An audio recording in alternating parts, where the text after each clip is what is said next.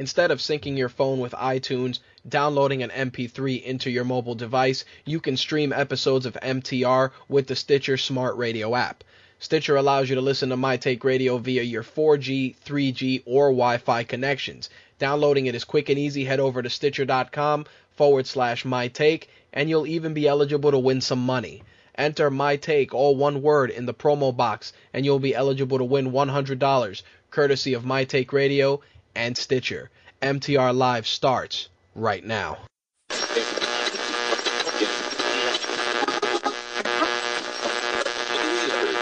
This coverage is live and uncensored, so if you have any small children present, you may want to have them leave the room.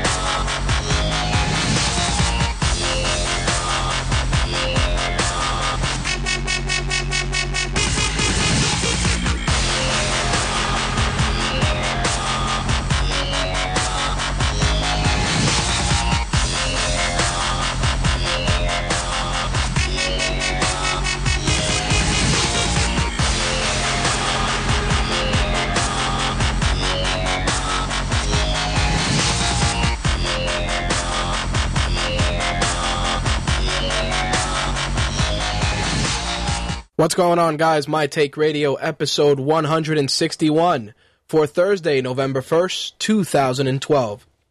Our call-in number is 347-324-3541. Again, our call-in number 347-324-3541. You can also hit up our feedback line, 347-815-0687, 347-815-0MTR. All right. Rich has had a very interesting week. Obviously, for those of you that are unaware, My Take Radio broadcasts live from New York City, which, of course, is now pretty much Mad Max territory due to Hurricane Sandy, which, very interesting turn of events, and I'm going to share a little bit about that in a few minutes in my monologue for this week.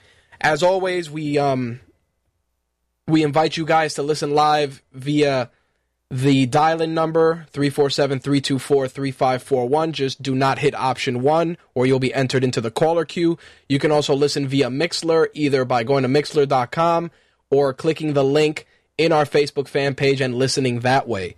You can also head over to MyTakeRadio.com and click the listen button. You'll see the Blog Talk Radio player, and you can listen directly on the site. Archive shows are available via Stitcher, TuneIn Radio, iTunes, Zune Marketplace, and BlackBerry Podcast. So that's how you can listen to MTR live and also archived. All right, so a couple of things are going on this week. Obviously, Brawling for Boobies was a very good success, and I'm going to be discussing that. My Take Radio has, changed the colors of the site back to our regular red and black, so you guys will see our familiar colors. Some of the stuff associated with Brawling for Boobies is still around, just because there's still people donating and there are a couple of people that want to get some money in. And we're going to leave that up for the remainder of the week. And we're going to make some alterations next week, not only to our Facebook fan page and a couple of things there, but also to the site as well. I would like to invite all of our readers on the site and our fans on the fan page to either drop me a line via the message box on our Facebook fan page or via email, mtrhost@mytakeradio.com. just to let me know if there are any issues that you're experiencing navigating the site, any concerns or any thoughts on things you'd like to see going forward. I want to change a couple of things, including the way we categorize our posts and certain other things that we're going to be covering a little differently, and we're going to change the layout of the navigation. So you're going to be seeing that stuff hopefully by next week if our developer is not swimming underwater like everybody else. So be on the lookout for that, but I invite you guys, the listening audience, as well as our Facebook fans, to share your thoughts on things you'd like to see on the site. A lot of people have really enjoyed all the cosplay we share on the fan page, which is great. I love sharing that stuff with you guys. I've been sharing videos, all kinds of crazy stuff. But if there's anything you'd like to see translated from the fan page to our regular website, we can definitely try and find ways to do that wherever it's applicable. As always, there's tons of new content coming up. Slick switched to Windows 8, So for those of you that are fans of all of Slick's content, be rest assured that he's going to be working on some stuff. Ben, I know, is probably working on the Fighter of the Month for the month of October, so be on the lookout for that, which I'm sure it's not John Jones, for those of you that like to break balls.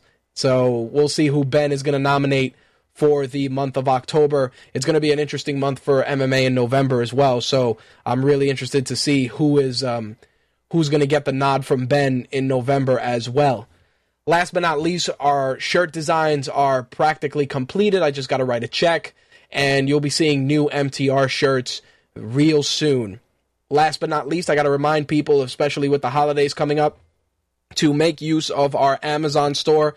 Use our Amazon affiliate store to pick up all the latest games, Blu-ray, hardware, anything you need. It actually helps us out, and of course you get to use the reliable Amazon.com as always. Just a reminder for those of you that weren't aware of that. We're also going to be probably recording an MTR Beyond the Mic with Todd McFarlane, probably before the month of November is out. That's going to be something I've been looking forward to. I wanted to get him on for the live show, but his schedule does not permit that, so I figured I'd share that tasty nugget of information with regards to that. So Todd McFarlane will be our next Beyond the Mic, hopefully before the month is out. We're also working on mixed martial artist, and of course many of you know him as the green, red, and white Power Ranger, Jason David Frank.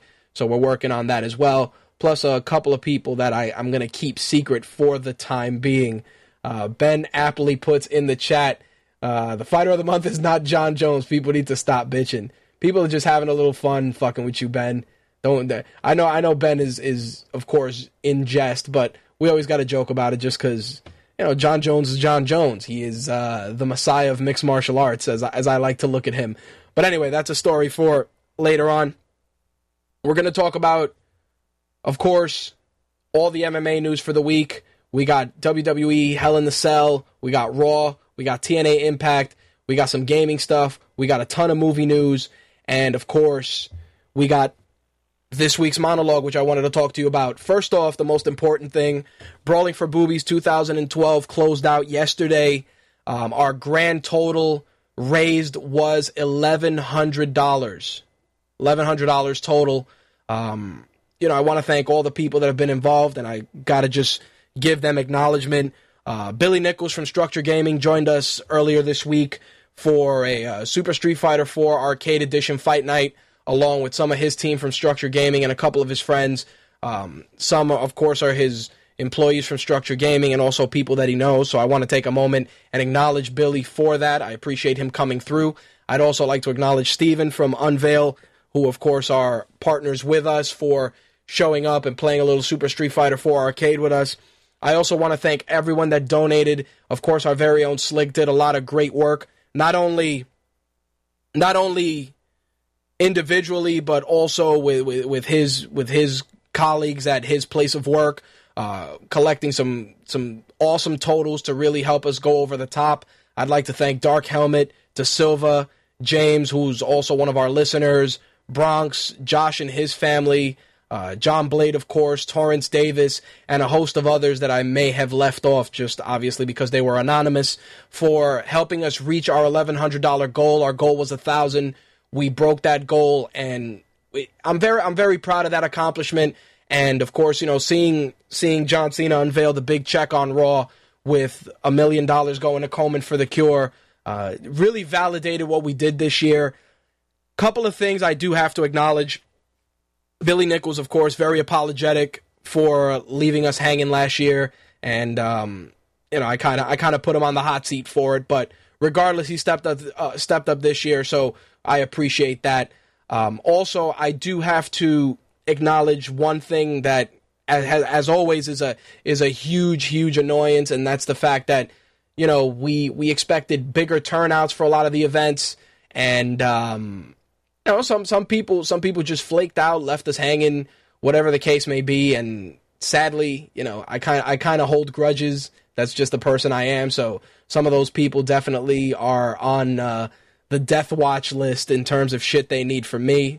But needless to say, they are, we did a really great thing this year, and I'm super proud to be a part of it. I'm proud of my team, Slick, Andrea, Ben, Blade, Quark, all those guys for putting in work in different ways, whether it was promoting the event, getting donations, participating in the games. It was a great thing. And honestly, I come on and I'm usually full of piss and vinegar, ready to just chop people in the neck.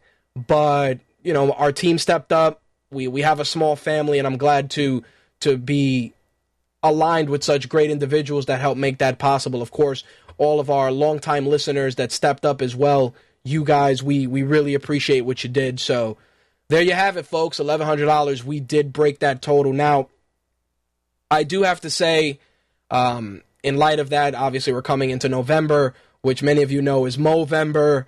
And a lot of people are like, oh, you know, Rich, are you going to do Movember? First off, I cannot grow facial hair. So my attempt to grow a mustache would probably make me look like Zorro or any other lame villain with a thin mustache. It just doesn't happen. Rich does not grow facial hair. It's unfortunate, but it is a fact. But one individual that is one of our very own listeners, De Silva. He is working with Mark Fight Shark Miller, and they're going to be growing mustaches for cancer, of course, for Movember, and they got links for that, which I'm going to publish in the show notes. So De Silva's stepping up, doing his thing for Movember. If you guys want to help him out, make sure you guys can look for the link for that in our show notes. Also, our friend Adam J from Superhero Photography, he mentioned this to me, and I thought it was a really cool project. Of course, if you guys visit our Facebook fan page, you see some of the great photos that Adam takes and we share with our audience, and he's actually working on something really, really cool, which is he's going to do a female version of RoboCop.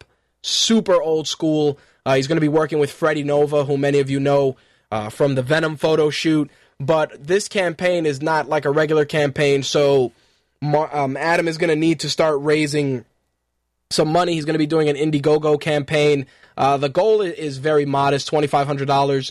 It's going to cover the materials, all the labor, et cetera, et cetera. If they manage to hit $5,000, they're going to do a female Voltron photo shoot as well.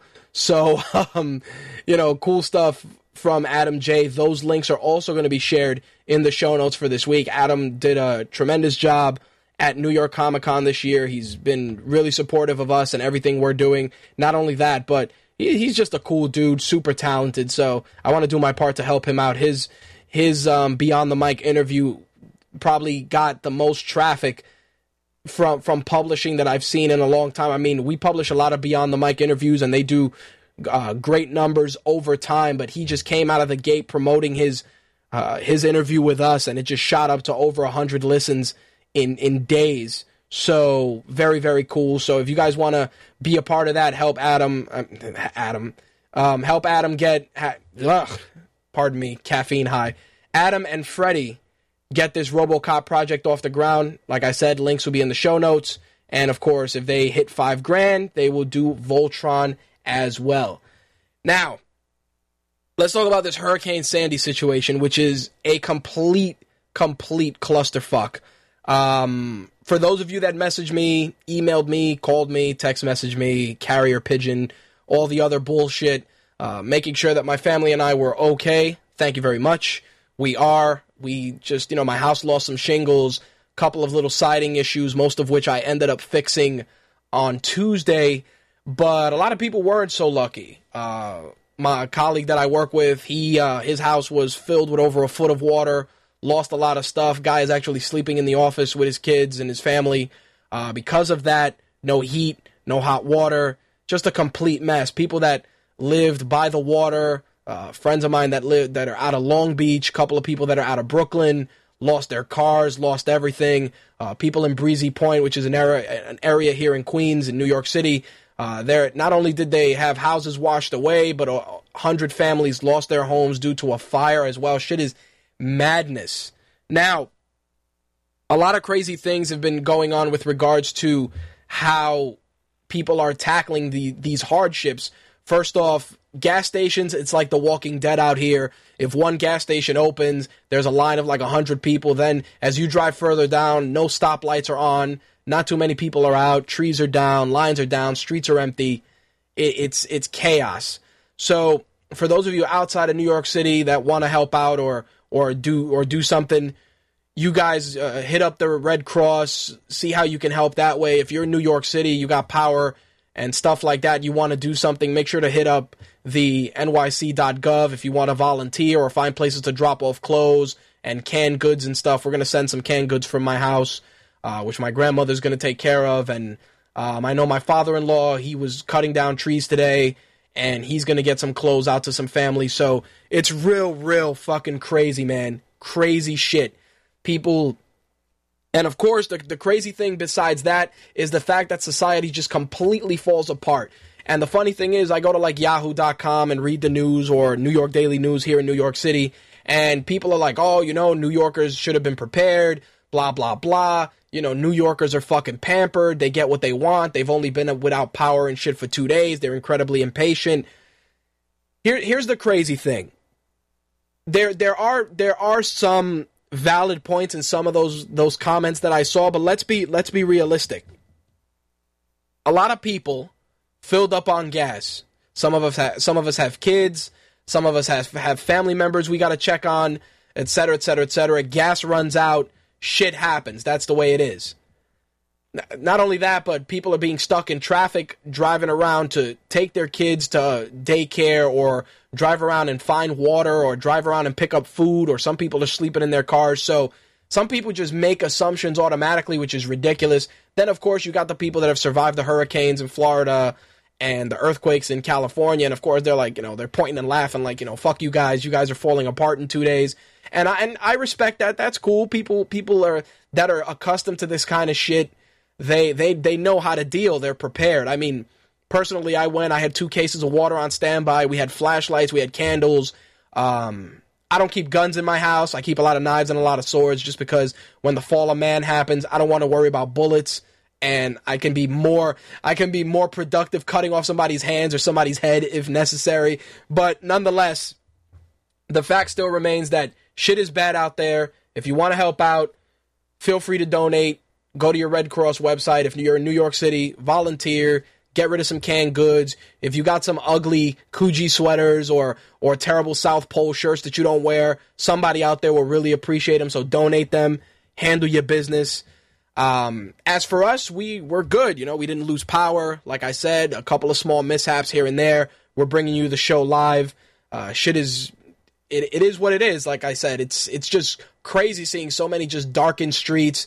I left my office last night, and pretty much my office building has light, power.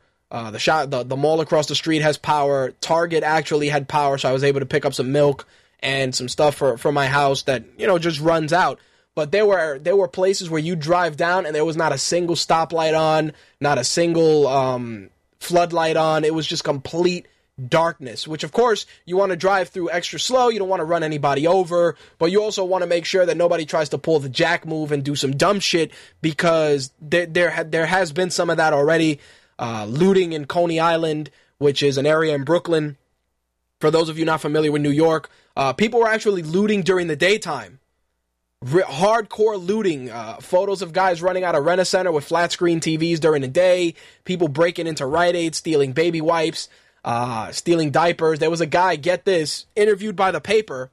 He was stealing a TV, and, you know, the reporter asked him, like, dude, what are you doing? And the guy's like, yeah, well, you know, these places, they've stolen from us for years. It's time they started giving back. And the guy gave his name as Jesse James. And here's the funny thing about that guy.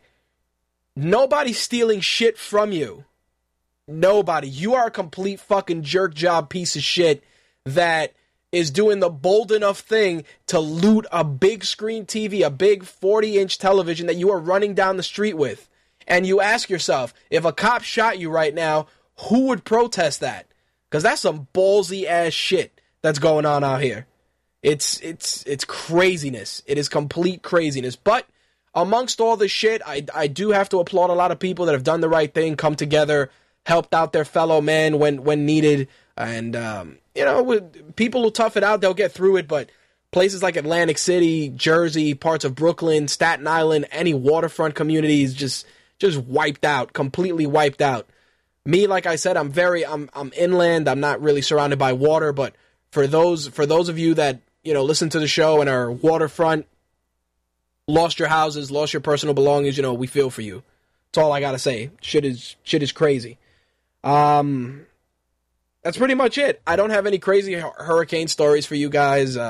No crazy fits of rage. I've had an actual pleasant week so far. 2 days off from the hurricane. My office wasn't open, and I will say this. I will say that some people do try to pull some bold shit.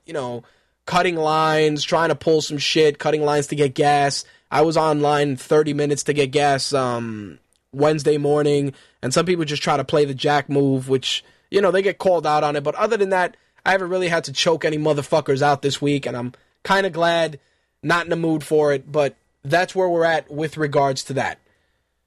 All right, let's get into this week's MMA news. As always, MMA is brought to you by MMA Warehouse. Get your favorite MMA gear from all your favorite fighters, and also get rash guards, kick pads, gloves, all of that stuff hitting MMAwarehouse.com. You can click their banner on mytakeradio.com to visit the site. Helps us out as well. So, again, MMA Warehouse brings you the MMA segment for this week. Let's get the ball rolling.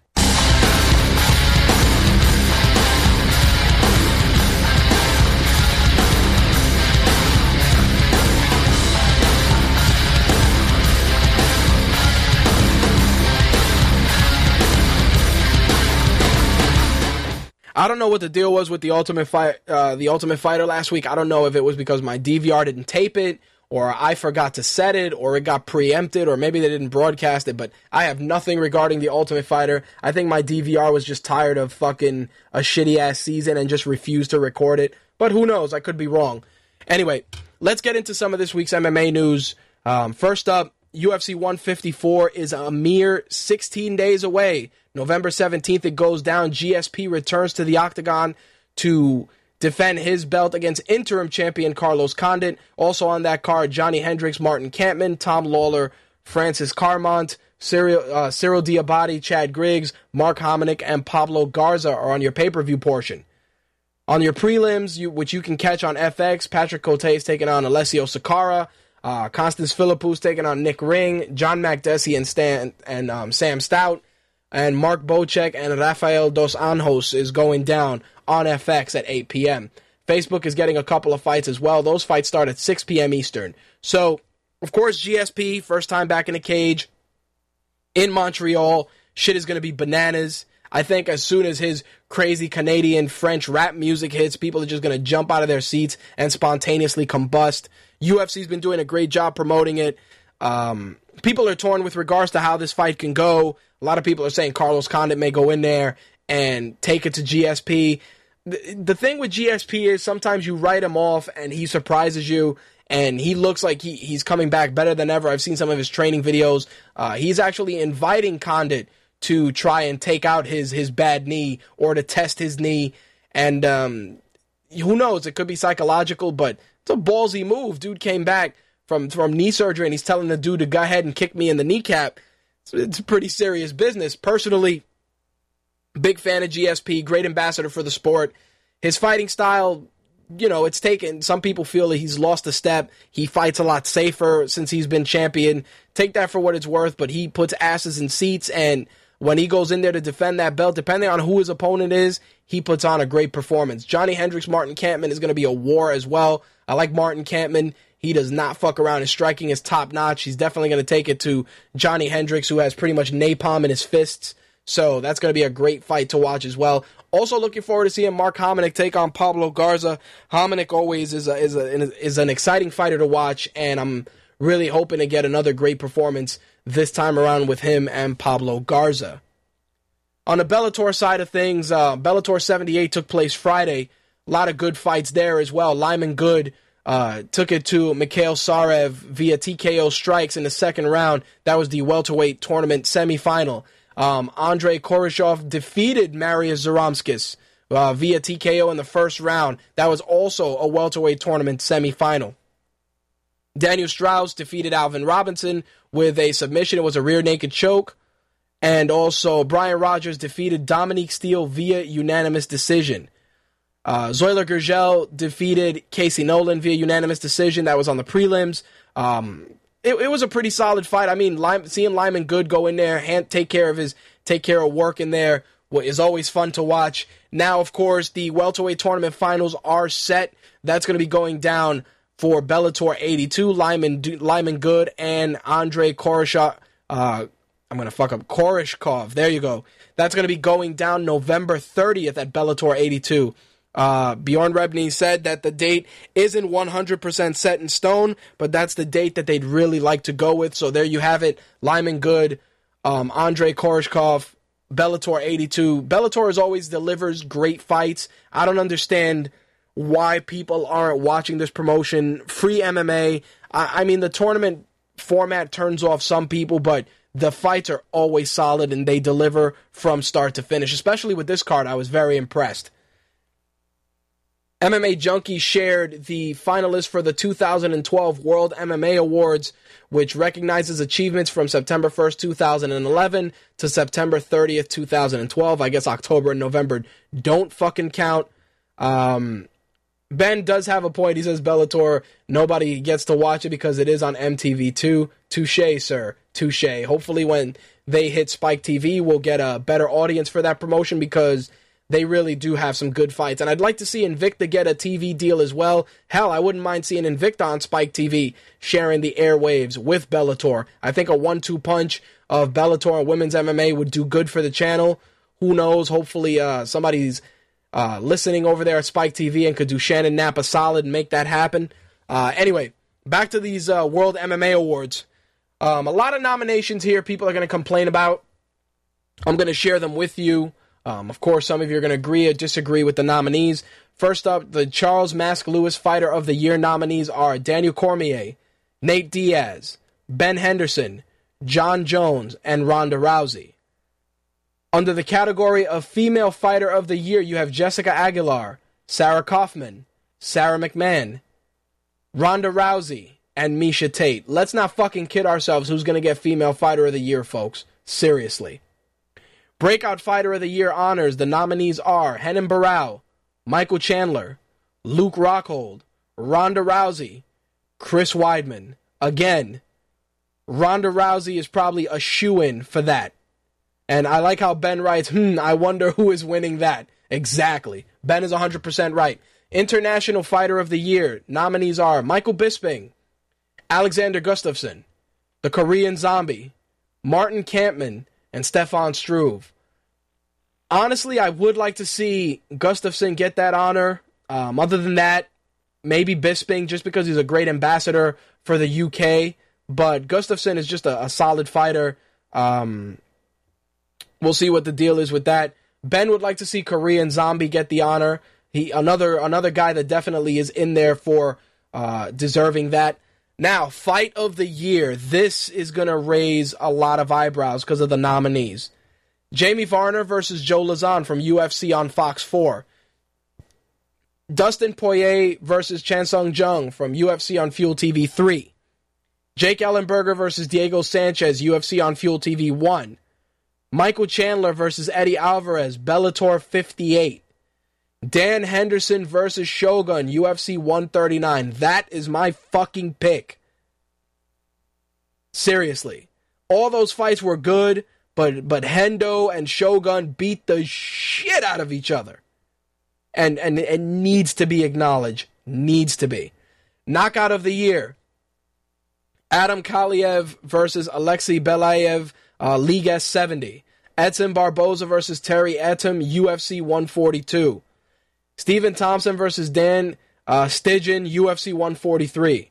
Anthony Pettis versus Joe Lazan, UFC 144. Brian Rogers versus Vitor Biana, Bellator 61. Ben says that Michael Chandler and Eddie Alvarez would be his fight of the year. You know what? I got to give that to Ben. That's a solid pick, but Hendo and Shogun, fuck me, that was insane. Anyway, Submission of the Year. Korean Zombie versus Dustin Poirier, UFC on Fuel TV 3. Ronda Rousey versus Misha Tate, Strikeforce, Tate versus Rousey. Husamar Palhares taking on Mike Macenzio, UFC 142. Charles Oliveira versus Eric Wisely, UFC on Fox 2. Frank Mir versus Nog, UFC 140 with the arm break. Yes, that is definitely up there. Definitely one of my picks for that. Just because, Jesus Christ, man, just seeing Nog's arm break was bananas. Comeback of the year, the nominees: Alan Belcher, Mike Swick, Frank Mir versus Nogueira from UFC 140, Tim Bocek versus Yushin Okami, UFC 154, JP Jouvray versus Norman Wessels from EFC Africa 15. I don't know. All of those were solid. I mean, Mike Swick had a really good comeback as well, but those were all solid picks. I'm torn with that, so I'm not even going to give you my choice. Sean Tompkins, Coach of the Year. The nominees: Rafael Cordero, Cesar Gracie, Greg Jackson, Javier Mendez, and Andre Pederneiras. Out of all those, probably Greg Jackson, maybe Cesar Gracie. Either of the two would go in my book.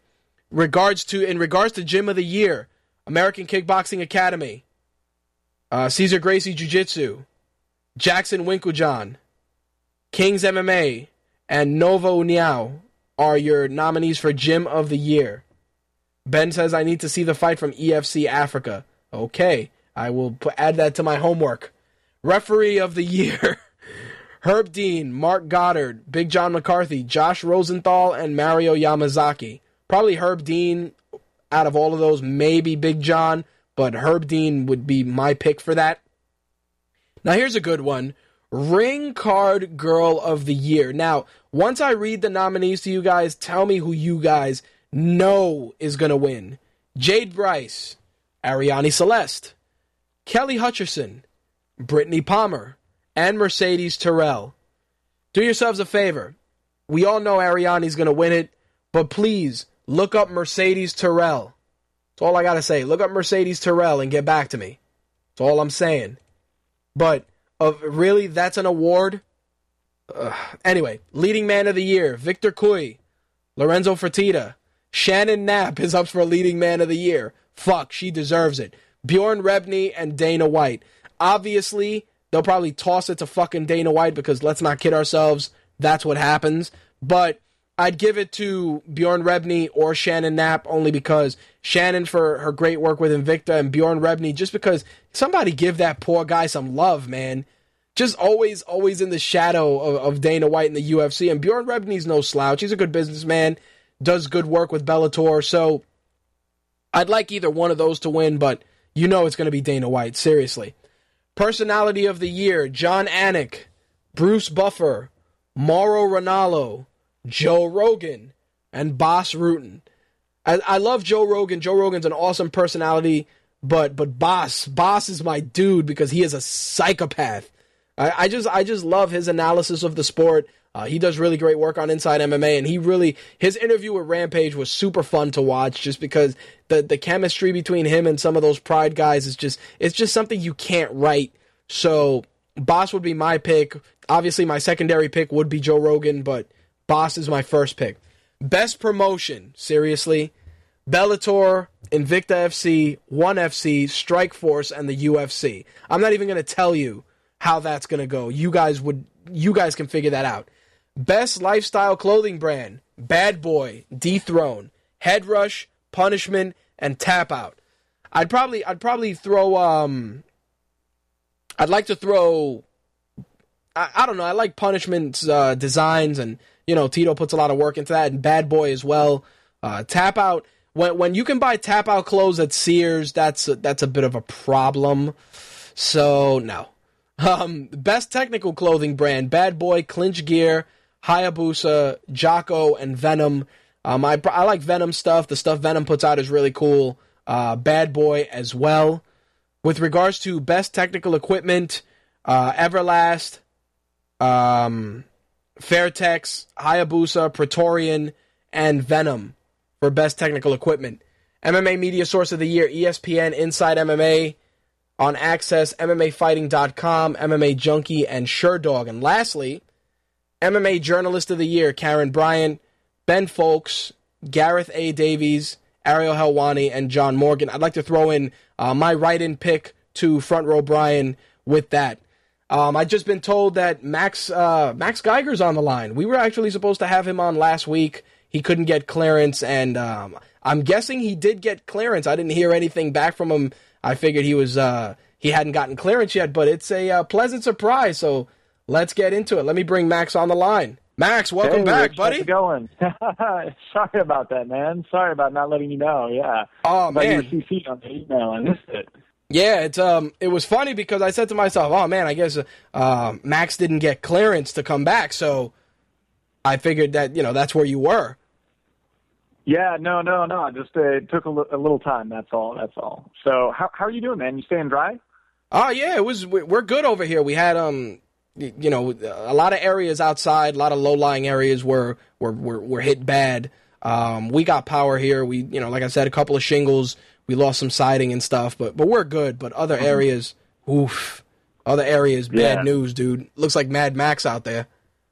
No, we've been watching it from the office a little bit. Our level designer Ben Esposito's got family on Long Island, and our technical director Josh Sarfati has some family out that way too. And they've been hearing reports of flooding and whatnot, and it's been we've been watching it pretty nervously. But it seems like the worst of it's over, so that's good, I guess.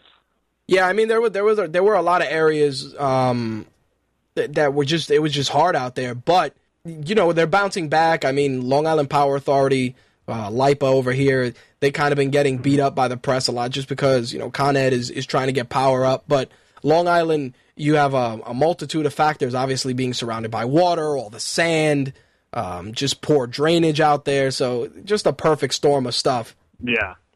So for those that are unfamiliar with Max is a longtime friend of MTR. He did amazing work on The Deadliest Warrior, and he went on to have his studio Giant Sparrow, which actually released their newest game on the PSN network, The Unfinished Swan. So let's get into the origins of Giant Sparrow, because we always talked about it a little bit in passing during your time on Deadliest Warrior, but tell me about the Giant Sparrow studio and how that came to be, and where did you guys get the idea for The Unfinished Swan? Sure. So Giant Sparrow actually started, our creative director Ian Dallas founded Giant Sparrow. And we basically came together as a studio to make this game, The Unfinished Swan. This is our first game, and it just came out October 23rd on the PSN. So we're still waiting to hear back about like the first week of sales and everything. But it actually came out of a project that Ian put together in grad school. He had this class where he had to do like a prototype every week, and the idea of splatting black paint on a white environment came to him I think it was an afternoon or something, where he was just walking up some stairs to his apartment, and he was just thinking about how white the paint was in the stairwell. And then he just got this idea and built this prototype and just kind of ran with it because it was just so immediately powerful and visceral and so novel from anything else that was out there that it just seemed like a cool idea. So he showed it at a couple of places, and I knew him from school. He asked me to help him show the game at the IGF Independent Games Festival in 2009. And that's where like things really came together with Sony, and they decided to publish the game, so they gave us funding. And he formed the company, brought me on as a producer, and that was, oh my goodness, like 3 years ago. And since then, we built up the company. So we started as like 4 people, built the company to like 12 people, and made the game. Yeah, it's amazing because to think when you mentioned Giant Sparrow on air, it was like almost 3 years ago, and you mentioned it in passing. Yeah, it would have been like 2009 or something like that. It'd be maybe 2010, because that's when I was still doing Deadliest Warrior. Well, as crazy as it sounds, I know we're going to talk about Unfinished Swan, dude. What happened? What happened?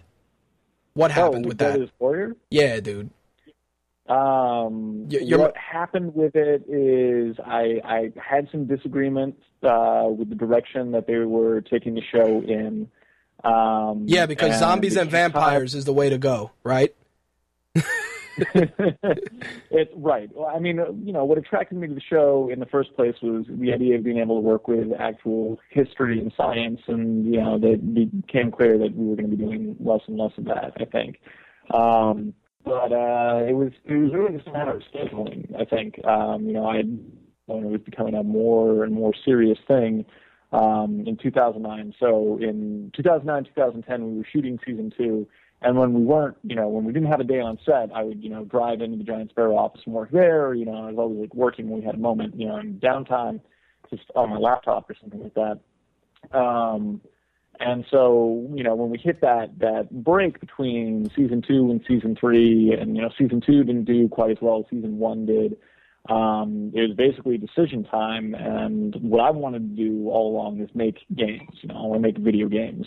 And Giant Sparrow was my opportunity to do that, and to make The Unfinished Swan, which is a game unlike anything else. And so I was pretty committed to that. And then when the idea of season 3 came up, it was clear that I wasn't really going to have time to do season 3 if I was doing Giant Sparrow stuff full time. And so I had to pick what I wanted to do. And, frankly, I don't think Spike was too sorry wanting to take the show in a more macho direction. So that's when they brought on, Mac, I guess. I mean, you can't get much more macho than Navy SEAL. And the other computer guy whose name is escaping me at the moment, from Pipeworks, a company that made the game for it. But, I mean, he's got a mustache. I can't grow an awesome mustache. Yeah, dude, but you have the awesome hair. Yeah, but, awesome hair is less macho than awesome mustache, I think. I guess. It boggled my mind that they published a game for that and they didn't pick your brain for the game, especially because, I don't know, you're a game developer. Right. It kind of boggled my mind, too. And, one of the things that I'd gotten into in the first place to do was to, hopefully work on, whatever tie-in game it's going to be. And then when that wasn't in the cards, it was kind of clear that, this wasn't going to be my future, It was certainly a fun job. I really enjoyed doing it. I had a blast. I got to work with Jeff and the doctor and a lot of really great people and do a lot of cool stuff, but it was clear that it's not a career. Yeah, it was funny. I stayed in touch with Jeff and Dr. Dorian, and it was such an awkward moment where I go, dude, what the fuck happened with Max? And Jeff was just like, and I kind of put him on the spot because every time you came on, it was, you and Jeff had great chemistry and people always like, hey man, Max is a cool fucking dude and et cetera, et cetera. So, it was so awkward. Yeah. It's kind of a hate on the internet. I mean, if you didn't hate on the internet, you must be doing something right. But yeah, that's an awkward question because, it's TV, and you just kind of like get contracts and say, and every time anybody returns with what happened based on, what you've seen and what you're doing. So, it's not like there's maybe one definitive straight story, I think.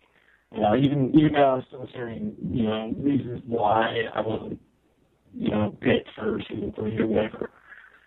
Well, I don't know if you're downloading some stuff. You may want to check because you're starting to get the Skype robot voice. Oh, sorry, man. No, I'm not downloading anything. Is it so bad? A little bit. You wanna just hang up and dial back? Yeah, maybe. Or can I just call back in on a landline? Yeah, call in on a landline. Just hit one. Yeah, just hit one and let Slick know it's you. All right, cool, man. I'll do that. Be back in a second. All right, cool. Thanks. Yeah, we had a little bit of the robot voice going on. Sometimes that happens, and I don't hear it, and then people call me, or email me, and they go, hey, man, what was up with the audio for that? But luckily, this was one of the few instances where Skype and Blog Talk Radio did not hate my soul. So, Max will be joining us. As I said before we wrap things up, there was some MMA stuff I just needed to toss out there. Bellator 80 taking place November 9th. 10 fights set up already for that. Main card MTV2, Joe Warren, Owen Evinger, Wagner Fabiano taking on Rad Martinez, that's the guy's name, for the featherweight tournament semifinal. Mike Richman is taking on Shabulat Shahamlayev. I always mess up that guy's name. I probably messed it up there. That's a featherweight tournament semifinal, and Darryl Cobb and Brett Cooper, that's for MTV2. On the prelims for Spike.com, you got your fights there as well. Mike Quinones, Brandon Gertz, Robert Otani, Cristiano Souza, and a couple of other fights. You can watch those on Spike.com. UFC Brazil has new coaches. Antonio Nogueira and Fabricio Verdum will be the coaches for the second season of The Ultimate Fighter Brazil. I actually really enjoyed the first season. For those of you that don't know, Nog was a coach before for Season 8 against Frank Mir. Nogueira lost a fight to Dave Herman at UFC 153 in Rio via submission, but he went back and forth, a couple of good fights, of course, the arm break from Frank Mir. Verdum re-signed with the UFC after Strikeforce, beating Antonio Silva and, of course, Fedor. So he last fought in Brazil, TKO win over Mike Russo. So what's going to happen is they're going to start shooting that season in 2013 with the debut expected in March. A couple of tryouts already went down at UFC 153 in Rio. So it's good to see the UFC Brazil season. I really enjoyed it. I thought they handled it very well. They kicked ass, and it was fantastic. Speaking of ass-kicking Brazilians, Jose Aldo and Frankie Edgar's fight is official for UFC 156. So there you have it. That's going to go down February 2nd. No venue has been decided yet, but it's expected to obviously be the main event. Also, in some sad news, UFC President Dana White announced during the Metro PCS chat that Stephan Bonnar is retiring from MMA. Obviously, last time you saw Stephan Bonnar, he was being crumpled by Anderson Silva, but I like Stephan Bonnar. He was great for the sport. He loved to go out there and just bleed for us and entertain us and put on great fights.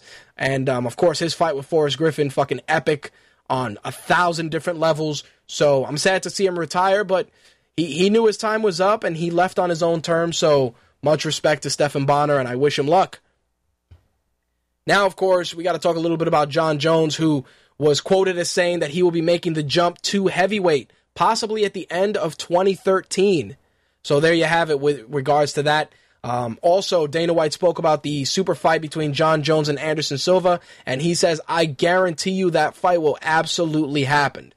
For Anderson Silva, it's very interesting. It puts him in a unique position because he can go down, have a super fight with GSP, or go up and have a super fight or a title fight with Jon Jones. Definitely a good day to be Anderson Silva. Slick just informed me that Max is back. Let me bring him on. Max, welcome back. Hey. All right. There you go. Much better. All right.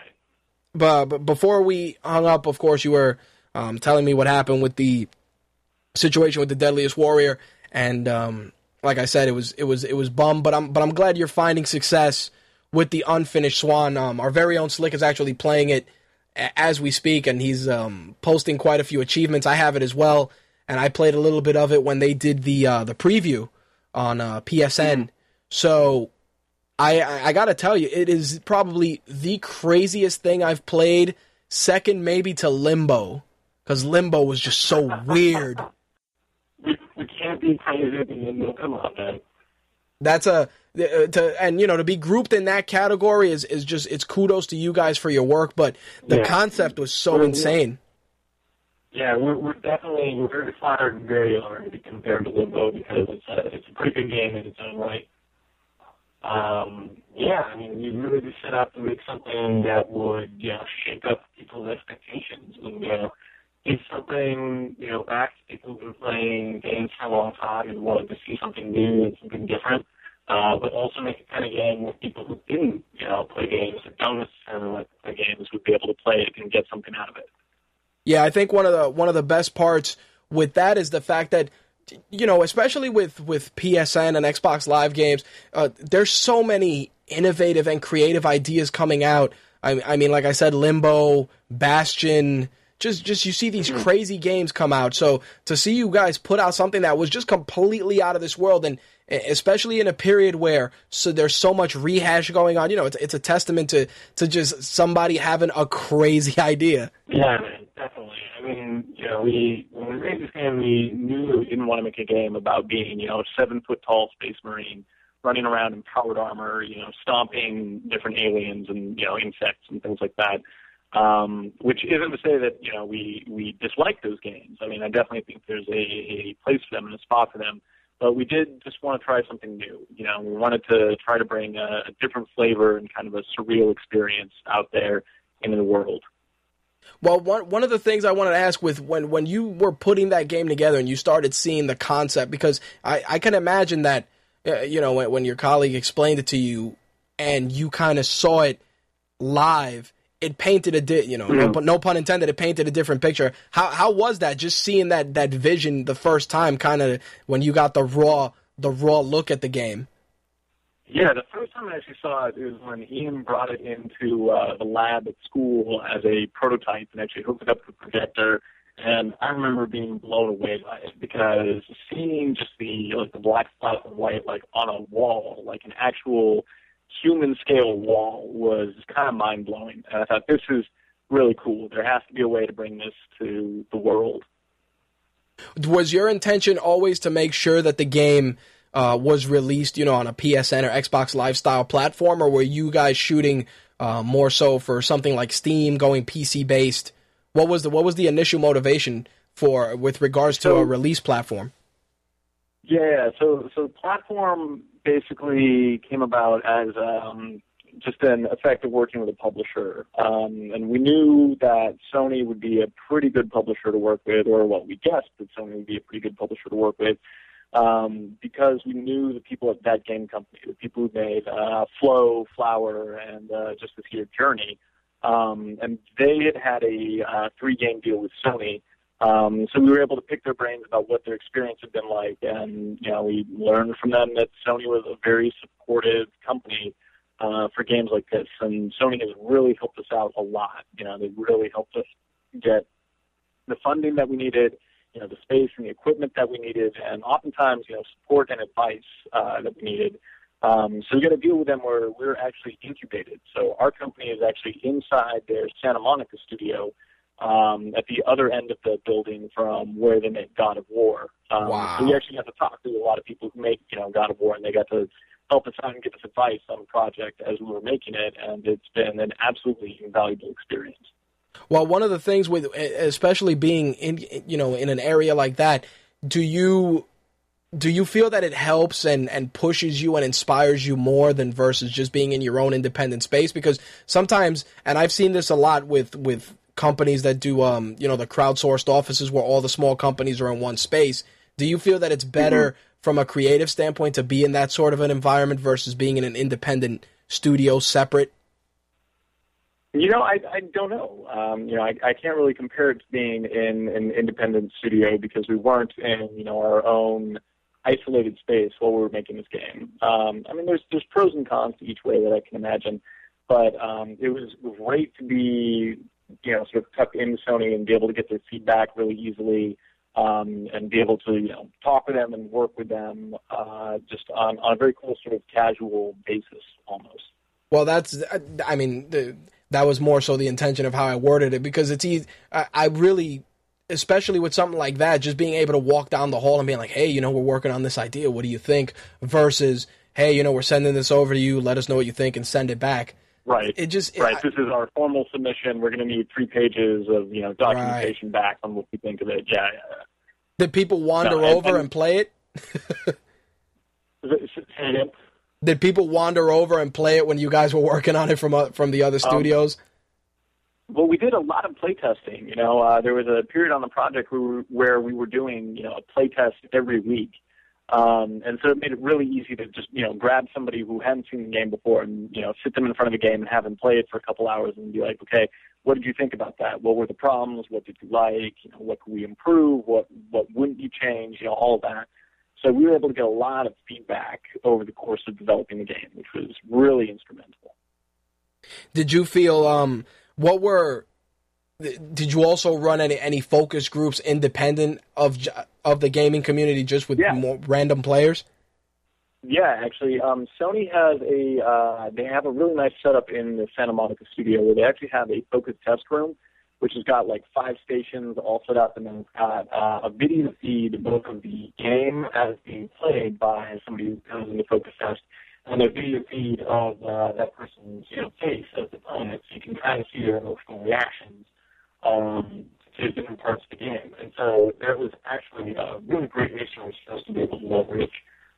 So we have, we were 4 or 5, maybe 6 focus tests as we were getting towards the end of the game, with different control schemes, different setups, and again, various stages of completion. It was a really valuable resource to be able to bring in, the outside people and just people, like, we were able to get, like, a round of, like 5 guys who were, like, hardcore Call of Duty players, right?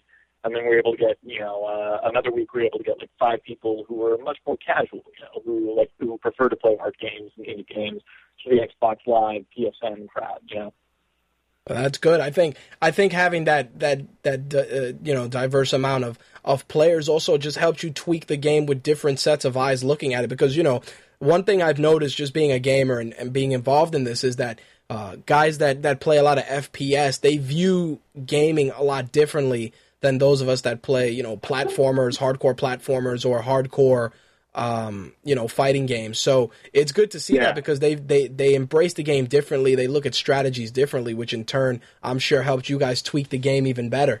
Yeah, absolutely. I mean, we had one guy come in, so we had a debug function that we would use just, while we were building a level, where you could hold down a couple triggers, and the paint would just spray out, right? And you can actually unlock this as the hose toy in the game if you collect enough balloons. And we had one guy sit down, and this dude was like a really hardcore FPS player, and we stopped the game, was not in debug, and then he just started spraying paint faster than we'd seen anybody do it before. We're like, what is going on here? Like, is the game broken? Did we forget to turn something off? And then we asked him about it, and turned out, no, like, he's that hardcore with FPS guy. He's just pressing the trigger button so fast that it was faster than a debug tool, and that just blew our minds right there. And then we realized, oh, man, this is a guy that we just found who came in to play the game. That means there's going to be thousands of guys like him out there. Oh yeah, absolutely. Hardcore. Like I play FPS games in a more just more casual setting, but guys that play it hardcore and they get Call of Duty the first day and they've already ran through the game and they're like a 4-star general. Those guys they'll definitely be good tools to use to debug your game. Yeah, man, absolutely. How's the I know you haven't got the numbers back yet, but I've been seeing obviously, because I know you off air, you've been publishing so many positive reviews and so much positive feedback. How did it feel seeing that first, like, hey man, this game is amazing, blows your mind kind of a review? I mean, it's felt pretty good so far. I mean, it's been really good to see that people are responding to the game in the way that we kind of expected. We wish that some of the reviews had been a little more positive, but what are you going to do about that? So yeah, the American press has been really good. The European press has been a little bit mixed, but it seems like everyone who is playing the game is at least getting something new and novel out of it, and that's really what we hoped for. So it feels good to have succeeded on those terms. Well, that's one thing too, and I mean, you can attribute this just to the changing of culture, but I've noticed, especially talking about games so much and just playing them myself and reviewing them, that people sometimes play the games without the intention of enjoying them. They just play them with the intention of finding all the flaws possible. And don't get me wrong, that it's fine if that's your job, but what just happened to the days where you'd play the game, you'd beat the game, they'd roll credits, you wouldn't even get an ending, and you'd feel fulfilled? Like sometimes you got to just suspend disbelief. Like when I looked at The Unfinished Swan the first time, I was like, all right, this is a little crazy. And then I realized that I ended up playing it. It was just therapeutic in process. It wasn't stressful. It wasn't, you weren't getting super angry about it. You just enjoyed it. You just enjoyed the experience. Yeah, man. I mean, that's absolutely what we hoped for. Yeah, sometimes, and I can understand with getting the mixed reviews in the UK press, but again, some of these guys, and you as a creator, you're reading it, you're like, really, that's what you didn't like? Like sometimes stuff like that just boggles my mind, because I'm like, really, you didn't like the level design, but did you like the whole game? Well, it's I think a matter of I think a lot of their criticism has been fair when you understand their perspective. But I think at the same time, we've been able to show them something new. And so I think we succeeded on those terms. Have you guys been giving thought to expand the game and go into mobile? Maybe iOS, Android? Bringing the game to something like iPad or even like the PlayStation Vita or, PSP or something like that, those are all things that we've thought about. But we're not really moving forward on that. we're starting on game 2 right now. We're starting to think about what that experience is going to be. Having this game be mobile would definitely be interesting. I think it would definitely be a cool experience to have, but it's not something that we've talked about with any sort of seriousness. Are you guys looking at any kind of DLC to go with the game, or are you guys just going to update it over time? I mean, this is pretty much it. There's one update coming where there's going to be a trial version of the game. So people who want to download it and give it a shot without paying for it will be able to play a little bit of the beginning, but that's still a month or so off. Wait, now that you got the game out and it's released to the general public, how much time did you give yourself before you kind of went back in the lab to work on the next project? Because I know a lot of developers, they take a couple of weeks, they go, they drink a few beers, they don't stare at a computer. Yeah. No, I mean, that's definitely the dream. We have not had that moment yet. We're actually going to do that sort of at the end of the year and then come back in the new year and, give the next project an earnest start. But right now we've just been sort of hanging out at the office, reading the reviews, getting the trial version of Swan ready to go so it can come out and, starting to poke around a little bit, sort of planting some seeds on the second project. Second project, is the second project going to be along the same lines, just something unique and original? Or are you guys going to go into something that's more, just more the general public, FPS or adventure or platformer? I hope it's as original as this one, but I really can't say too much about it right now. Hopefully it'll be just as much of a surprise. Okay, fair enough.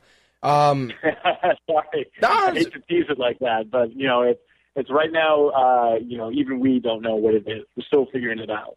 As well as I do when you were talking about stuff regarding the game even before it came out. How many times did I message you on Facebook like, dude, where are you at? Let me know when something comes out so we can talk.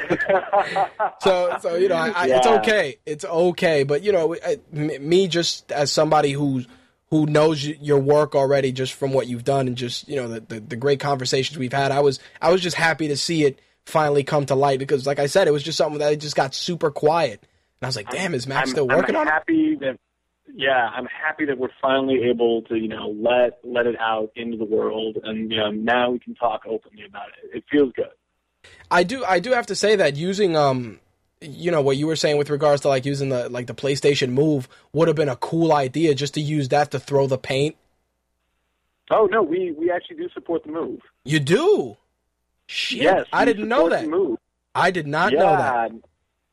No, so originally we were going to be a Move launch title, but the schedule slipped a little bit from that. But the game is fully compatible with the Move. If you prefer to play with the Move, you can totally do that.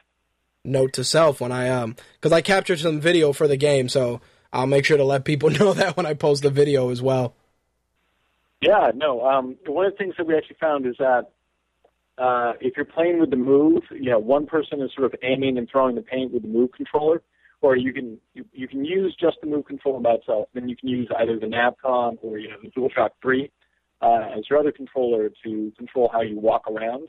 And something that we saw actually people sort of invented spontaneously is we get pairs of people, like bros or couples, coming up and playing the game. And one person would be sort of the paint thrower, and the other person would be sort of the walker. And they play as a team, controlling sort of this one body, walking around, exploring the environment. One person throwing paint, the other person controlling sort of footsteps, if you will. That's a cool way to play it. Note to self: tell the wife to for us to play it that way, because I've just been playing it with the regular. Give it a shot, man.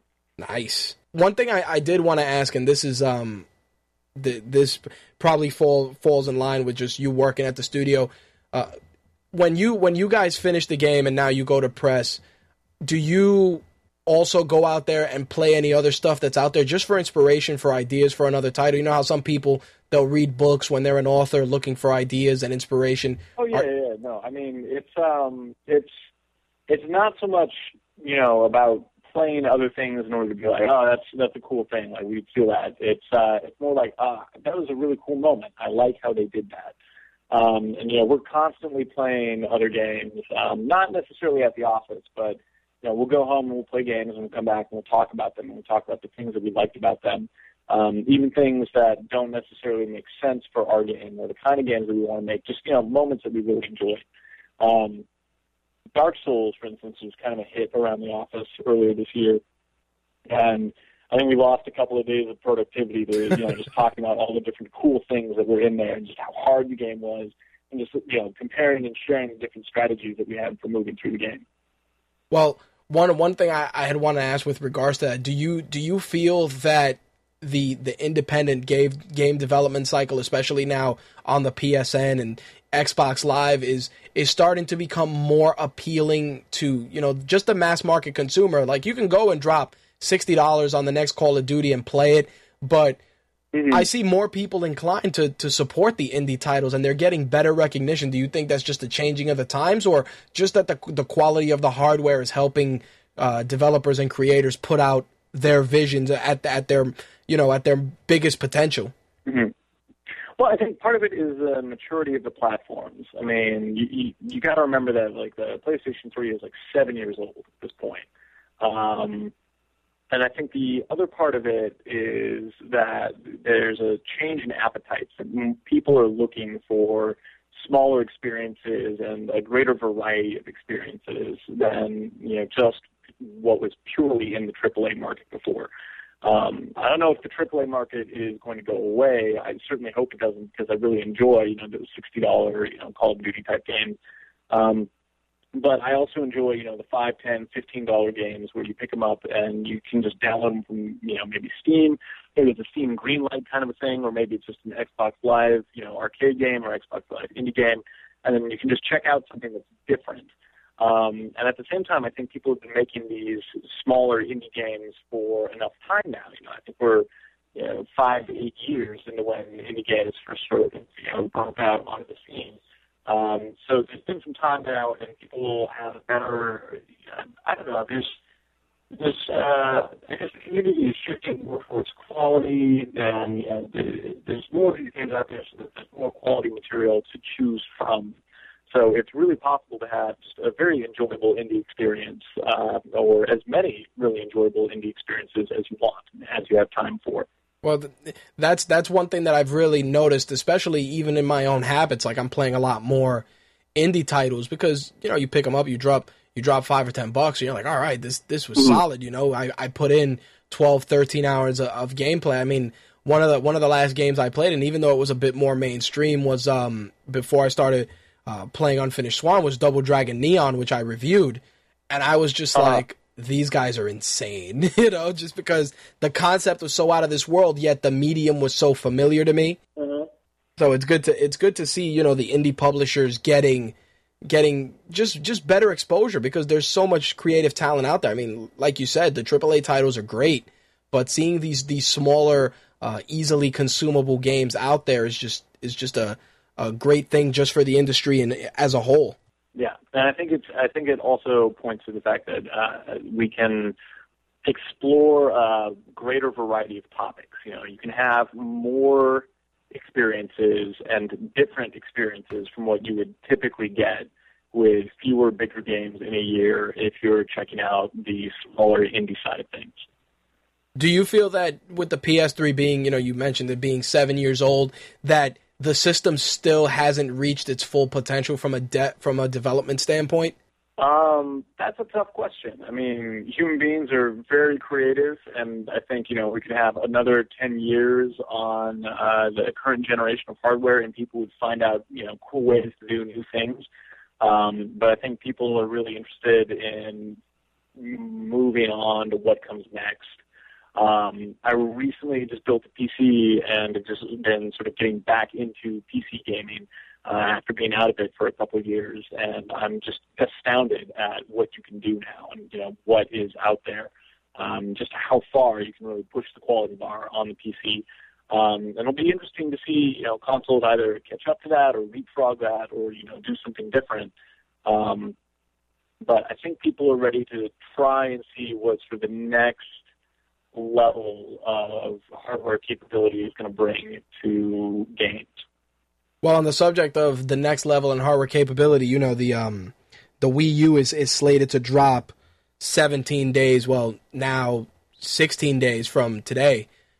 How do you, goodness, is it that close? Yeah. So yeah, exactly. With regards to that, how do you feel with regards to just Nintendo's console and where they're going with it? I honestly have not been following it nearly closely enough. You know, this is, I knew that there was such a thing as the Wii U, and the string controller certainly seems pretty cool, but I don't know enough about it. I mean, I've heard some people have had really good experiences. We had a couple of games on it, but I don't really know enough about it. Oh, okay. The reason I asked you that is because there's a lot of developers that are, you know, releasing their AAA titles on here. You know, we had the guys from Darksiders on here, and Darksiders is going to be a launch title. So it was just weird to you know, get some insight from another developer on what they thought of the system.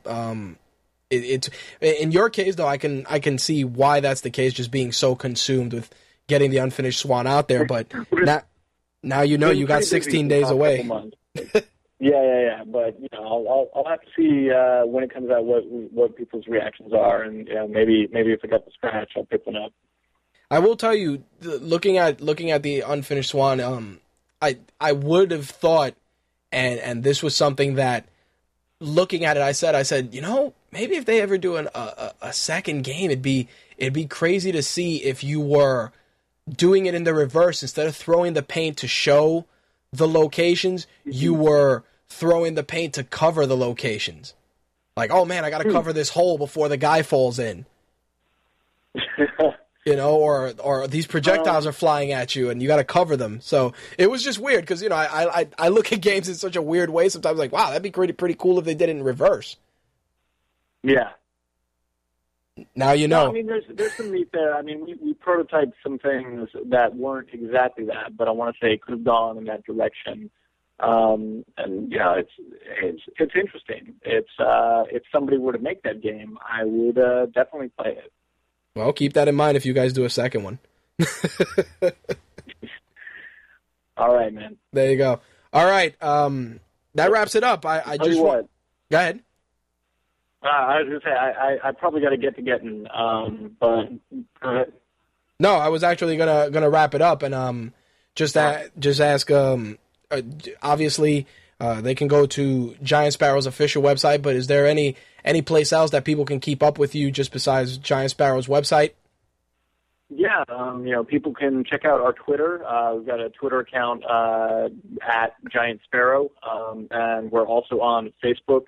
There's both a Giant Sparrow Facebook page and Unfinished Swan Facebook page. All right.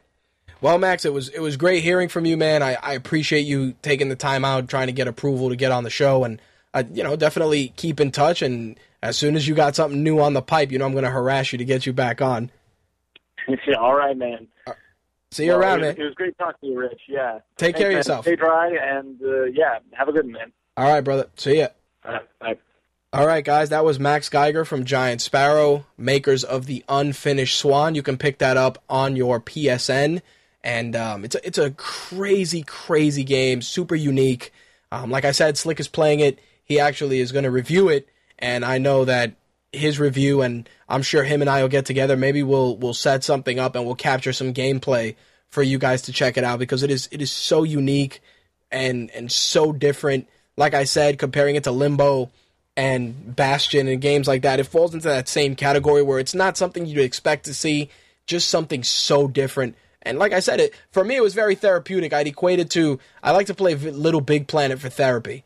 And I'll tell you why. I am an angry, angry son of a bitch. If you haven't figured that out yet, then you haven't listened to the show long enough. But incredibly angry. Incredibly. And I actually play games like Little Big Planet for therapy, just to mellow myself out. Because it's like, you play a fighting game, you get super aggressive. You play Call of Duty, you get killed a lot, you get mad. Play Little Big Planet, play some user-created levels, everything is good. So, you know, the Unfinished Swan falls into that category. So make sure you guys check out Giant Sparrow's website and also pick up the Unfinished Swan on the PlayStation Network. Anyway, let's wrap up this week's MMA segment and go into wrestling. First off, as I mentioned before Max came back on, Dana White is looking to make that Jon Jones-Anderson Silva super fight happen. I really, really hope it does. I'd like to see Anderson Silva also fight GSP, but I think in Anderson Silva's case, I'd like to see him make the jump to 205 full time and then give us that fight with title implications. Obviously, the super fight is a fantastic concept, but I think that going with the title on the line is just a better option, in my opinion. While we're on the subject of Jon Jones, you know that he and Chael Sonnen are coaches for the next season of The Ultimate Fighter. Well, Chael Sonnen announced that, MMA Junkie spoke to Chael Sonnen, and Chael Sonnen said that Dan Henderson is going to be one of the coaches on The Ultimate Fighter with Chael Sonnen. He's going to be one of his assistant coaches helping him out. Also assisting will be Clayton Hires, Scott McQuarrie, Jamie Huey, Mike Dolce, and Vinny Magalesh. Also, Randy Couture is expected to pop in as well, so it's going to be a very, very interesting season, not only for the fighters on that season, but also for just Chael Sonnen being able to work with all these guys, and you can watch the development of him as a fighter with this fight with Jon Jones. It's really something to look forward to. I think this season should hopefully turn The Ultimate Fighter around, but we shall see what happens. Last thing to wrap things up, a lightweight fight between Melvin Guillard and, get this, Jamie Varner has been added to the Tough 16 finale, going down December 15th at the Joint Hard Rock Hotel and Casino in Vegas. That's going to be on FX, obviously main event. Shane Carwin, Roy Nelson, the Tough 16 tournament final. Pat Barry taking on Shane Del Rosario. Melvin Guillard, Jamie Varner. James Head taking on Mike Pyle. Jonathan Brookins taking on Dustin Poirier. Nick Catone and TJ Wahlberger. Rustam, Kabalov taking on Vic Pinchel. Ruben Duran, Hugo Viana. Also Marcos Vinicius taking on Johnny Bedford. Tim Elliott taking on Jared Papazian. And John Kofor taking on Mike Rio. Again, that goes down December 15th to close out The Ultimate Fighter Season 16. All right, that's going to wrap up this week's MMA segment. Let's discuss some wrestling because there is actually quite a bit of news to discuss. Not only that, but we also got to discuss Hell in the Cell, which was, for all intents and purposes, a lot better than I expected, but not that good. We'll just leave it at that. Anyway, take it away, Booker T. Wow, did Booker T not want to play? I swear, fucking nothing wants to work this week. Let's see if this works. Yes? No? Maybe? No? See this? This is the shit I'm talking about, folks. We want the gold, sucker! Hulk Hogan, we coming for you, nigga!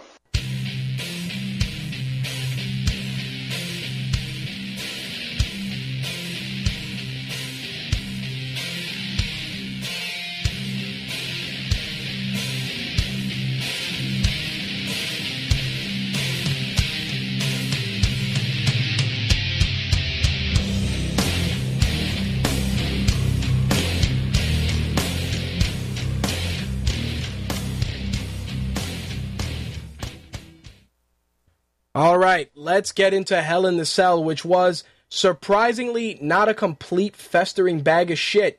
Anyway, the opener with Randy Orton and Alberto Del Rio went exactly as expected, with Randy Orton defeating Alberto Del Rio with the RKO. I continue to stress the fact that Del Rio just doesn't work well with some of these main event guys. Not only because of his in-ring style, but just because he is fucking boring to watch. You'd think that a guy who shares DNA with Mil Máscaras, who has Lucha Libre in his blood, would deliver just a better match. It was so fucking boring. And then, of course, with Randy Orton and his punch, kick, punch, 3-spot offense, you knew it was just going to be bullshit. Kips is playing WWE 13, and he says, looking to win the Royal Rumble in WWE 13 with one of Rich's 2 favorite Puerto Ricans. One of them better be fucking Savio Vega. No, I'm kidding. I know exactly who he's talking about. But anyway, moving on. The Tag Team Championship match with Team Hell No and Rhodes Scholars. I honestly thought they were going to put the belts on Rhodes Scholars, given how much Creative loves their work. But they ended up keeping the belts on Team Hell No. I will say that Team Rhodes Scholars is destined to get those belts. I just feel that calling them Team Rhodes Scholars sounds stupid. Just call them Rhodes Scholars. Putting team in front of it is just fucking, it's self-explanatory. We get it.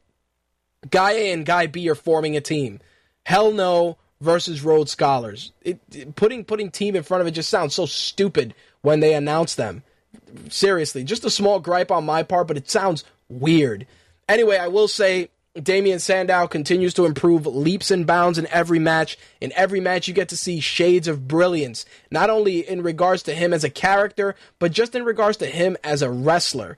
He has so many great tools in his arsenal. He's doing tremendous work, not only on the mic, but also just improving in the ring. And he hides some of the flaws that Cody Rhodes has. Honestly, Cody Rhodes' mic work definitely not on par with Damien Sandow, but Rhodes' wrestling is definitely improved as well. I think that this is an instance where you have the guy whose talent is growing with the guy who's kind of a runaway train, and in that case, Damien Sandow playing the role of the runaway train is going to be nothing good, but it's going to be nothing but good things for him and Cody Rhodes, especially if down the road, no pun intended, you get the inevitable face turn, maybe by Cody Rhodes. You can have him feud with Damien Sandow, which would be good. I think Cody Rhodes is at a stage where a face turn for him might surprise some people, but it just might work with the right opponent. And if anybody would work with that, it's Damien Sandow.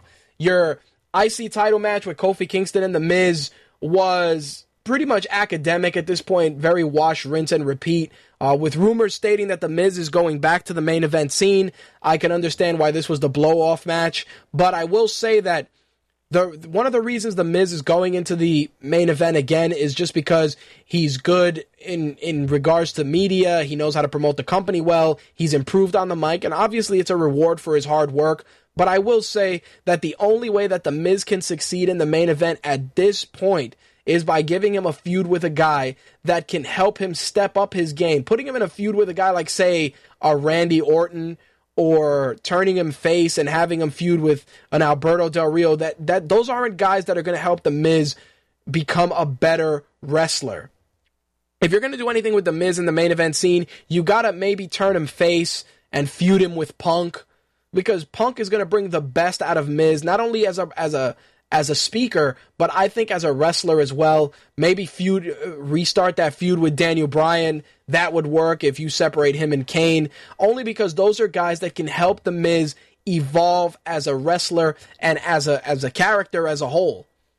Feuding with Kofi Kingston is good just to get the IC belt over, but I felt that a long-term feud with Kofi Kingston is just not going to help either one of these guys, because Kofi Kingston's mic work is shit, and The Miz would just rip him to shreds. I think Kofi, he's going to need another year or so of just being in the upper mid-card and speaking more frequently to help with his persona and his character. I mean, aligning him with R-Truth was one of the reasons that I felt that tag team worked, because R-Truth's craziness kind of took the burden off of Kofi having to speak on the mic. So, again, feuding with a guy like The Miz at this point isn't going to do him any favors. Kofi's a guy that needs to feud with somebody just as athletic as he is, and it would really work in his favor.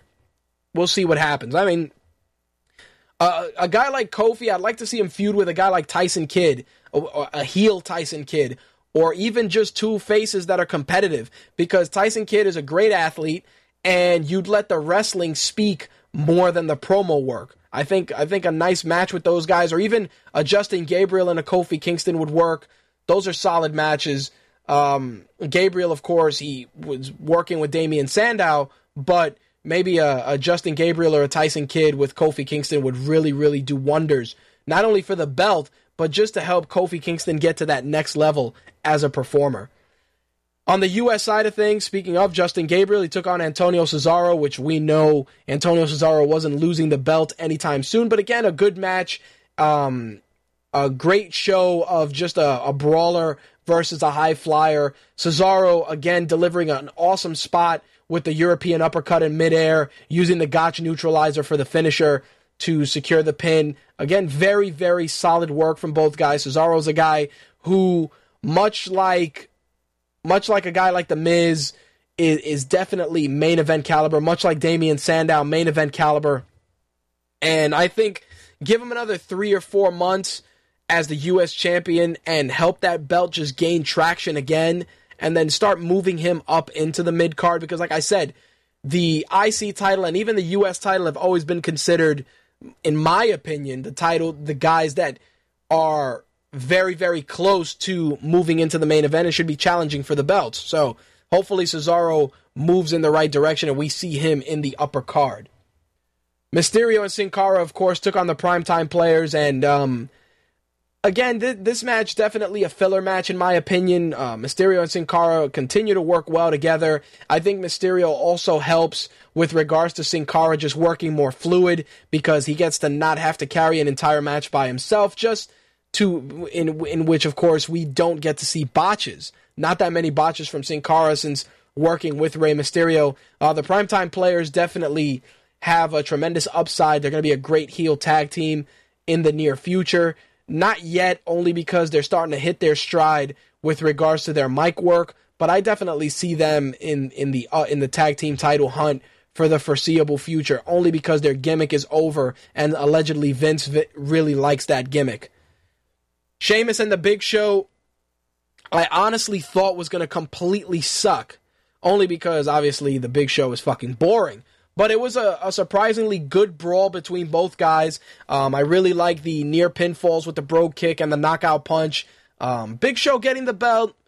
Make it what you will. Some people are like, why the fuck did you give him the belt? But honestly, I continue to stress the fact that Sheamus makes a better chaser for the title than a champion, only because his act was starting to get a little stale. I think him chasing for the belt works, especially with what we saw on Raw Monday, which I'll discuss in a few minutes. I think those were the things that really helped. In Sheamus's case, him losing the belt will just allow him to chase and continue his feud with the Big Show. Divas title match, we know Eve wasn't losing the belt. As much as we all love Caitlyn and think that she is just amazing looking, what are you going to do, put the belt back on Layla? Not so much. Keeping Eve champ works. The only problem is that the list of challengers for her is incredibly thin. So we got to really start stepping our game up and getting that Divas division a little bit more active, because seeing the same 4 chicks challenge for the belt is definitely running its course. Now, of course, the big one, the main event, Ryback, CM Punk. A lot of people thought, and it was funny because I talked to a couple of guys I work with, and they were like, hey man, I think Ryback is going to win the belt. And they were shocked and flabbergasted when I said, look man, Ryback isn't winning the belt. He's going to lose. And they were like, how the fuck is that? All this work that they've put into the character. Look, you have to look at wrestling sometimes as a gentle walk as opposed to a full-on race. CM Punk has stressed the fact that he has been champion for almost a year, which is, of course, is coming to a head at Survivor Series. Him acknowledging that the significance of that number is extremely crucial for his heel persona. So to allow him to lose the belt before he makes a year as champion wouldn't have done anyone favors. Not only that, but the way Ryback lost with, involvement from the referee keeps Ryback safe, does nothing to hurt his character, and doesn't really count as a loss. That's how I see it. I think Ryback is in a great situation now, because the enigma that is his character can stay strong even though he lost, because people still like him, people still cheer for him because they like the persona, they like the violence of his character. He comes out, doesn't say much, and just proceeds to obliterate his opponents. And that's the thing that, it's definitely going to be something that works, just because Ryback's character, as much as they compare it to Goldberg got the belt, and then it was a matter of, all right, the toughest guy has the belt, what next? In Ryback's case, yeah, you could give him the belt to validate the character, but it's really not necessary. It's really not. Kip's in the chat brought to my attention that the WWE Championship won't be contested at Survivor Series. So at TLC, CM Punk will surpass John Cena's 380-day reign as champion. Which, you know what? that may work. Maybe we'll see Punk and Cena at TLC with that exact point being brought up, him surpassing John Cena as champion. Who knows? I do have to say this, though. Ryback most likely will get the pinfall on Punk at Survivor Series because since it's a multi-man match, it won't hurt Punk's character. I'm sure there'll be some involvement from Mick Foley, but if Punk gives the pinfall to Ryback at Survivor Series, it's not going to hurt anybody. Simple as that. Kips is saying Cena versus Punk, then Rumble, Cena versus Rock 2, WrestleMania, Rock versus Punk.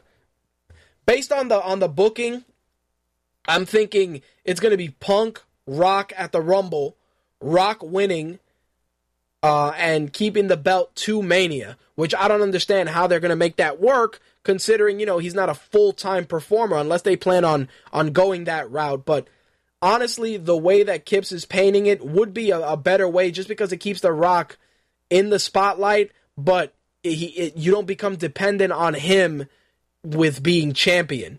Who knows? But at this point, Punk and Rock definitely has tremendous potential. I think that'll be one of those feuds that's just going to be legendary on so many levels. Obviously, the mic work and the build-up to the match, but I also think that The Rock, as competitive as he is just as an athlete, is going to come in there and show us hopefully something different instead of his 1999 offense that we all know and love. We may start to see something different because Punk is not your regular wrestler. Not only that, but Punk is a guy that he takes his time, and he's a fan of the craft, and he's a fan of the storytelling.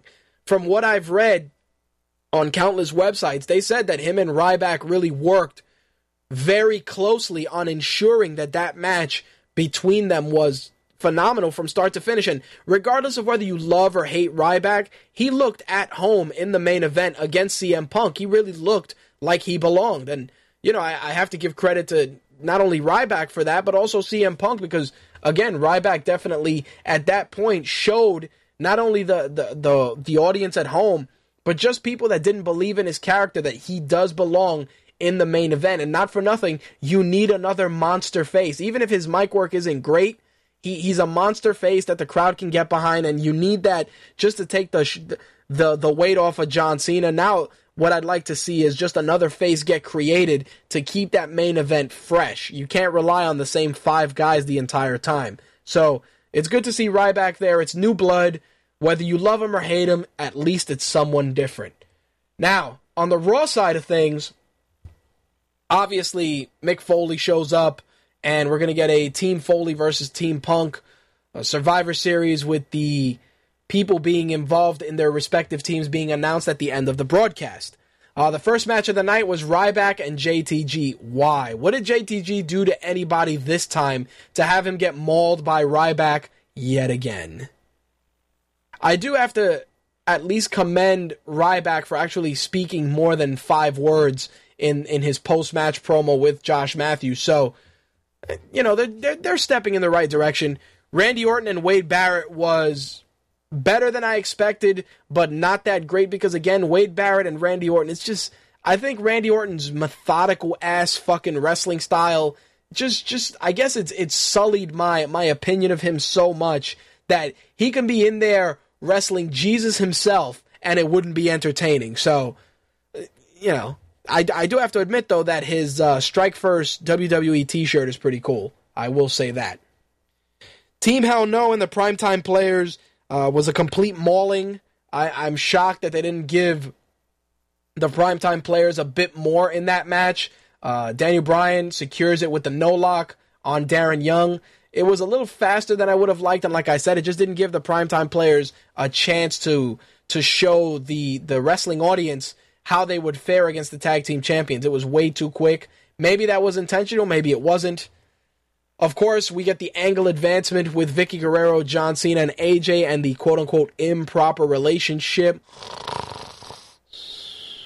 That soap opera booking is just, it's just bullshit. It really is. I mean, unless the payoff is something super huge, nobody really gives a fuck about this. The champion versus champion match was, I expected it to go a little longer, but of course, The Miz got involved, and the match ended in DQ, but I think that Kingston and Cesaro would have had a really, really good match. I'm shocked. I'm not shocked that they went the way they went because they want to continue the issues between The Miz and Kingston, but I expected to see more in that match just because both guys are on the cusp of greatness, but take it for what it's worth. Santino Marella and Zack Ryder were sacrificed to the almighty 3MB. In this case, it was Heath Slater and Jinder Mahal, accompanied by Drew McIntyre. 3MB secured the pin. Very interesting to see Slater use the overdrive, aka the Playmaker play of the day, for his finisher, because I could have sworn he had a different finisher at the time. I don't know what the deal is with that, but that finisher he used, I remember Randy Orton used it when he first started. MVP, I believe, used it as well at one point. It's just so strange looking. It doesn't even look super hard hitting the way it's delivered. Hopefully they'll go back in the lab and give Slater a better finisher. I think he had a better finisher before that. For the life of me, I can't remember if it was maybe a DDT or something along those lines. But definitely a lot better than the shit they gave him now. AJ and Beth Phoenix, of course, AJ is back to being a diva. Beth Phoenix, this was her last match. AJ got the pin with a roll-up, and then Beth Phoenix, they had the match restart to give her the victory to send her on her way. Backstage, she was fired by Vicky Guerrero, and that concludes that. Of course, now Beth Phoenix, a lot of people are saying she's going to go into acting. Some people say she may go to TNA. Other people are saying that she's going to be assisting Edge, who is going to be getting neck surgery in November. And, of course, she dates Edge, so that would be why. But who knows? I mean, Beth Phoenix was severely, severely underutilized during her tenure there. She had a period where she was at the top of her game, delivering fantastic matches with a litany of divas. Now, not so much. Maybe she'd be better suited to be a knockout. Who knows? But she definitely was underutilized, and I'm shocked it took this long for her to head out the door. My two favorite Team Mucha Lucha members, Rey Mysterio and Sin Cara, took on the Rhodes Scholars in a very, very solid match. Of course, this time the Rhodes Scholars get the pin, and I was impressed not only with the pacing of the match, because it moved very quickly, but as usual, the way that Damian Sandow sneaks in and delivers the neckbreaker, it was nice work. The funny thing is that with Sin Cara and Rey Mysterio, you never know where they're going to go with them, whether they're going to make a firm push to put the belts on them or not. But honestly, even if you don't put the belts on them yet, they're at least bringing out great matches from all the other tag teams on the roster. So I got to commend them with that. All right, Del Rio and Justin Gabriel. You know that Justin Gabriel push that everybody says was happening? Well, guess what? It was derailed by fucking Ricardo Montalban and fucking this douchebag Del Rio.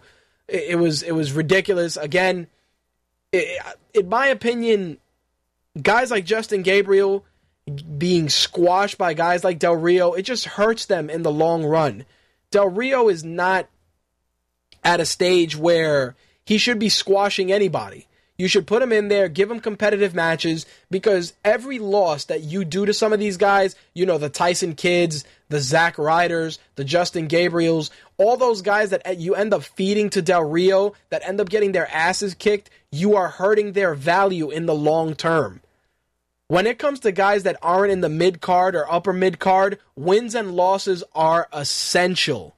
They are fucking essential. And you go and you just get in there and you give it to Del Rio. Del Rio doesn't need to squash anybody. He is over in WWE's Twisted Logic. He is over. Let it be. Give him competitive matches. Put him into feuds. If you want to do something with him, put him in feuds with guys that can help bring out a different dynamic. Putting him in a feud with Randy Orton is like taking two snails, putting them in a jar, and watching them roll around with each other. It is complete fucking boredom. It really is. There's got to be better talent out there that can make Del Rio step his game up. And yeah, you could say, oh, well, you know, his feud with Mysterio wasn't bad. Yeah, but it was so short-lived, and you didn't even get to see legit lucha libre out of Del Rio. Del Rio just punch, kick, punch, cross-arm breaker, and, you know, calling Rey Mysterio a chihuahua. It didn't work. It just did not work. Anyway, to close things out, we had your main event angle with the announcement of the members for Team Punk and Team Foley. For Team Punk, of course, Captain CM Punk, The Miz, Rhodes Scholars, and Alberto Del Rio.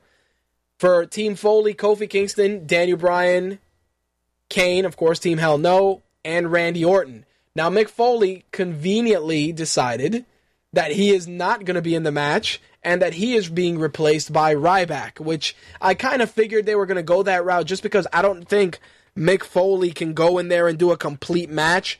I think you may get a match out of Foley against Punk, maybe for TLC, because I've heard rumblings of that, but I don't think he's going to go in there and be able to carry a full-on Survivor Series match. It just wouldn't work. So, of course, the bait and switch and throwing Ryback in there is fitting. Of course, there was the big brawl. Ryback in there just, trying to get himself over a little further into Survivor Series. The teams are fine, in my opinion. You get to close out a lot of feuds. You get to extend some feuds as well. So either way, it works. We'll see how Survivor Series pans out. Now, TNA Impact. TNA Impact has become the Jekyll and Hyde for me with regards to wrestling. You get some really great wrestling one week, then you get shit another week, then you get 50-50 the week after that, then you get good wrestling again. It's a vicious cycle. First up, they opened up with non-title match, Samoa Joe and Magnus, which was, I expected it to be really good, but they decided to end it via DQ. I really hope that these guys actually get a full match.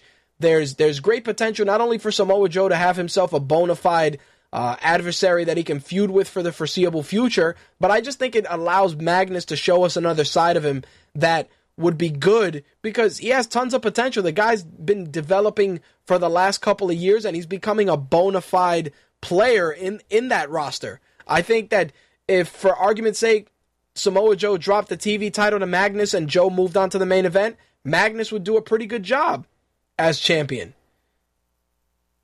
We had our gut check challenge with Christian York and Zema Ion. Christian York has been around for a while. He's made a name for himself on the indies. Going in there against Zema Ion, pretty solid match. Of course, Zema Ion gets the win via submission. We'll see if he gets the opportunity. I think Christian York may get it only because he's been around the way so many times. And the crazy thing, in my opinion, is that Christian York would do good in the X division. You need a couple of more guys in there, a couple of veterans, just to help round out a division full of so much young talent. ODB took on Jesse from Big Brother. This was your bullshit segment. Once again, like I said, this was the go and take a shit segment. But then again, you get Jeff Hardy taking on Robbie E in a non-title match. I don't know where they got the idea to do that. Obviously, I understand it's open fight night, but really, you give us Jeff Hardy versus Robbie E? Yuck. RVD took on Joey Ryan in a non-title match. Obviously, this is setting up Joey Ryan challenging for the belt, which, take it for what it's worth. Morgan kills out RVD with the carbon footprint, which we all know was coming. It's very weird with Matt Morgan because I kind of have a love-hate relationship with his character. On one side, I think he has tremendous potential to be a main eventer and be a great face for the company. On the other side of the coin, sometimes I feel that he's completely bland and he relies on a combination of Goldberg, Kevin Nash offense, which, it's okay, but I just feel that for a guy who's so athletic, who's supposed to be, the DNA of TNA, he just doesn't really give you much in the ring. It's punch, kick, punch, maybe the Hellevator, and maybe the carbon footprint. I don't know why he doesn't do the Hellevator anymore, which was a pretty cool name for a move, but clearly they want to get the carbon footprint over a la the Brogue Kick. Bully Ray called out Devon, yada, yada, yada, we know the deal. And we unmask a member of Aces and Eights. And who would it be? None other than Luke Gallows, who many of you may know as Festus. And there you have it. We've unmasked two members, Devon and Luke Gallows. Ugh. I mean, I know Luke Gallows got signed, but honestly, nobody gives a fuck about either one of those guys. Simple as that. Anyway, let's get into the rest of the wrestling news. First off, For those of you that have listened to MTR Beyond the Mic, you know we did an interview with the creative team of Roxer, and one of the guys involved with Roxer works also with TNA, and a lot of TNA talent are scheduled to work on the project, and one of the newest names announced to be involved is Showtime Eric Young. He's actually going to be involved with Roxer, which is going to actually be really cool. I think Eric Young's character, he's going to be the voice of Johnny Nova. EY, I may not be a fan of his as a wrestler, but he's a cool entertainer. He's a fun guy to watch. So to hear him be involved in the Roxer project is all good.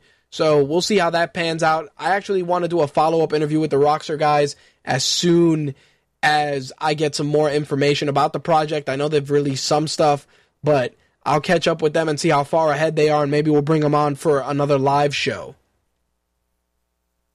In some WWE news, WrestleMania 28, get this, is the most purchased wrestling pay-per-view of all time. The show did 1,253,000 buys, which beats out the record set by WrestleMania 23 in 2007, which was 1,250 buys. The show did 733,000 domestic buys and 520,000 international buys. Of course, one of the things you should note is, and you should actually add an asterisk to, is the fact that the domestic prices increased from $49.95 to $54.95. Not only that, but 34% of the orders were in HD, which makes the pay-per-view $65. That price, of course, significantly higher than 2007. So there you go, WWE in the record books with WrestleMania 28, of course, validating why The Rock is The Rock and that he can generate that sort of a buzz. Obviously, you can attribute the buzz to the entire roster, but John Cena and The Rock, one time only, quote-unquote, definitely generated the buzz that everybody was hoping for. My main concern is that if they decide to give us a second match, that it won't have the same appeal as it did initially, only because it's been done. Anyway, I got to talk about CM Punk. Obviously, besides the fact that CM Punk is awesome, he actually did an interview with NorthJersey.com, and he said that he would like to see Macho Man Randy Savage inducted into the Hall of Fame. He said, I hope that Randy would eventually get inducted into the Hall of Fame. We don't get to talk to Randy, share his stories anymore, and that part really sucks. And you know what? CM Punk is right. Randy Savage, regardless of whatever personal issues he has with Vince McMahon, the fact still remains that Randy Savage was essential to the WWF movement during the 80s. The guy was a staple, whether it was his feud with Hulk Hogan as the Mega Powers, all his other great matches. The fact still remains that Randy Savage is the guy that you could pretty much include in the holy trinity of WWF wrestlers at the time. Between Hogan and Andre the Giant, you got to throw Macho Man Randy Savage in there. Because that guy, those three guys, oh well, if you wanted to go and include a fourth guy, it would be the Ultimate Warrior. Personally, when I look at that genre, at that era of wrestling, the guys that stick out to me the most as guys that were extremely influential were Hogan, Savage, the late Andre the Giant, Ravishing Rick Rude, Jake the Snake Roberts, to a degree, Tito Santana and the model Rick Martel, Junkyard Dog, Hillbilly Jim. Those were all guys that were just staples. Nikolai Volkov, of course, the Iron Sheik, Bobby the Brain Heenan. Those were guys that automatically you just think about. As soon as we start talking about old wrestling, those are the first names that come out. Of course, you can get into more obscure guys like One Man Gang, Akeem, the African Dream, the Big Boss Man, of course, which we all know, and I wouldn't even group him in the obscure category. We could talk about the Mountie, those guys, Ted DiBiase, thank you, Dark Helmet, for reminding me. Those are the guys you think about as soon as you talk about that era of wrestling, and almost all of those guys, in some shape or form, are always acknowledged by the WWE, with noted exceptions, obviously, the Ultimate Warrior, Macho Man, and for some reason, Jake the Snake. I don't know what Jake the Snake did, but the WWE just gives him no love. I don't understand it, because Jake the Snake is probably one of the most influential heels in this business. I'd probably also include Mr. Perfect in there, just because Jake the Snake did something which not only was ahead of its time, but just very, very methodical. He went in there and he delivered some of the most just thought-provoking promos, and he was mysterious and he was deep, and you didn't know what the hell was in the bag, what kind of snake would be thrown out. Nothing reminds me more of Jake the Snake than the match with Randy Savage where he actually had the snake bite Randy Savage in the arm, which I'm sure Kips and a couple of guys in the chat may remember that. Who does that? What kind of a villain would you need to be to unleash a snake on a defenseless human being? It was the type of shit that really just spoke volumes of him as a character. And to not see WWE give him the credit he deserves as being someone influential in that era just boggles my mind. Same thing with Macho Man Randy Savage. It's crazy shit, man. Really crazy. And I agree. Randy Savage deserves to be in there, and I hope this will be the year when that happens.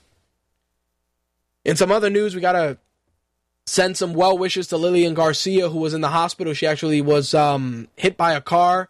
She sustained a decent amount of injuries, so we wish her the best. WWE reported that she was released from the hospital and she's actually home recovering, so wish her the best. It's crazy stuff. Crazy stuff. I mean, I actually, when I watched Raw this week, I think it was, what's his name, doing the announcing, and I said to myself, something doesn't seem right, and I forgot that Lillian was in an accident. So, again, wish her a speedy recovery, and I think, I'm sure she'll be back. It'll take some time. Thank you. Kips reminded me, it was Tony Chimmel. Thank you very much. Now, it wouldn't be a wrestling segment without talking about everyone's two favorite bros that hate each other, Hulk Hogan and Bubba the Love Sponge. Where we last left off, Hulk Hogan was suing not only Gawker, but Bubba the Love Sponge, and also Heather Clem, Bubba's wife. Now it seems that Hogan settled his lawsuit with Bubba. There were no financial terms released to the general public. Based on what is said, Bubba the Love Sponge actually released a public apology as follows. After further investigation, I am now convinced that Hulk Hogan was unaware of the presence of the recording device in my bedroom. I am convinced he had no knowledge that he was being taped. Additionally, I am certain that he had no role in the release of the video. It is my belief that Terry is not involved and has never, ever been involved in trying to release the video, or exploited or otherwise gained from the video's release in any way. Regrettably, when Hulk filed the lawsuit against me, I instinctively went on the offensive. The things that I said about him and his children were not true. I was wrong, and I am deeply sorry for my reaction, and for the additional pain that it caused Hulk and his children on top of the pain they were already feeling from having learned that Terry was taped without his knowledge and the public release of the video. I am committed to helping Hulk and his attorneys find whoever is responsible for the release of the tape and holding them accountable to the fullest extent of the law. Here's a couple of things I want to discuss. When you're getting sued by your friend and you proceed to say that his daughter's a shitty singer and talk about the accident and, saying that Linda Hogan wasn't that bad, clearly that wasn't just instinct. That's how you really felt. I'm sure that Hogan put the squeeze on you and you figured, hey man, this guy's kind of in the right, especially because of the evidence that's on the tape that shows me talking after the tape is over. The fact is that regardless of how it went, that relationship between those two guys is fucking damaged. It's damaged.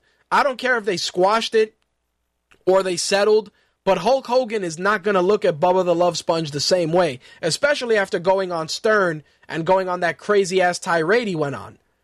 On the flip side, I don't think Bubba the Love Sponge is going to be in the same frame in terms of a relationship with Hulk Hogan. Think about it. The guy's suing you for millions of dollars. There is no way that I'm going to look at you differently after that.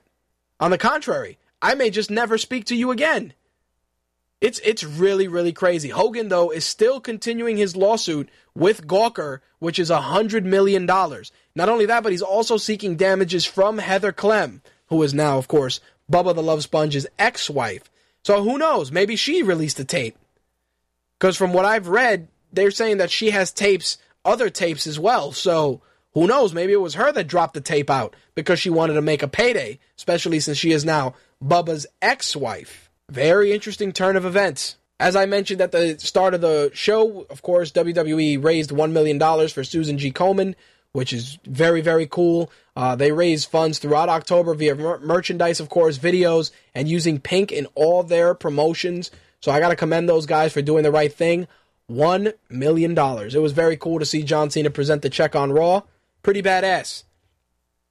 For those of you expecting to watch SmackDown tomorrow, it is being preempted from 8 p.m. to 9 p.m. because they're going, of course, to do a 1-hour benefit telethon for Hurricane Sandy.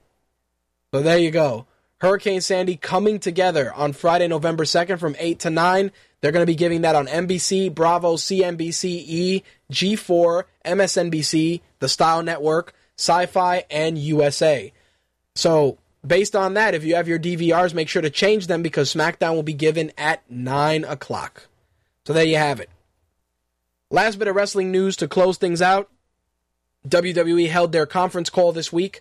Couple of things came out of that, which was, of course, one thing that I'm very excited to discuss, and that is the WWE Network. They decided that the network is going to be on a premium subscription model, similar to HBO and Showtime. That's how they're going to do it. They feel that $35 to $40 million is what's going to be required to launch the network. They say that there's been a 57% interest in U.S. homes, 10 to 15 million households watch WWE regularly, and 20 to 40 million fans, 20 to 40 million homes are casual fans with interest in the product. When asked about losing pay-per-view, Vince said that that it wouldn't hurt pay-per-view because they're going to have models for the network that will include pay-per-view and models that won't include pay-per-view. Very interesting because a couple of months back, you guys remember that the original thought was launching it as a premium channel and include all of the pay-per-views minus the big four. Obviously, Survivor Series, WrestleMania, Royal Rumble, and SummerSlam, and only using those for pay-per-view and then running the other ones on the network. So it's going to be very interesting to see how they're going to do this model. Maybe they'll put all the pay-per-views in the premium channel and do it that way, or maybe they'll do it on an a la carte basis where, like I said, they'll do the smaller pay-per-views and then keep the big four separate. Either way, I think going with the premium model is the best way to go, only because people were doing it already, buying the WWE on demand for $10 a month. So if they say, you want WWE on your cable, it's going to cost you $15 a month or $20. Say you pay $20 a month and you're getting a pay-per-view every month. The average pay-per-view, like I said, if you're ordering them in HD, is $65. So you're already just saving $40 each month if you're buying every pay-per-view, which I actually know a couple of people that do. Actually, my colleague, he buys every pay-per-view, or they split the cost with, a couple of the kids' parents, and that's how they do it. I think going that route is going to ensure the success of the network. Not only that, but it's going to allow WWE to set the tone, and they could advertise, they could not advertise based on that. I mean, if you go a route like HBO and Cinemax, obviously you can just advertise your own product and do that. Maybe you'll throw some ancillary tie-ins, maybe, WWE products at Walmart, etc. But I'm sure that most of the commercials and stuff are going to be in-house stuff to promote other shows and other products. So there you have it, guys. $35 to $40 million to get the ball rolling. There is no launch date yet, but I'm sure now that this stuff was revealed during the conference call, we're going to be learning a little bit more in the coming months. All right, that wraps up the wrestling segment. Let's get into some video games because there is quite a bit of news going on. Let's get it moving.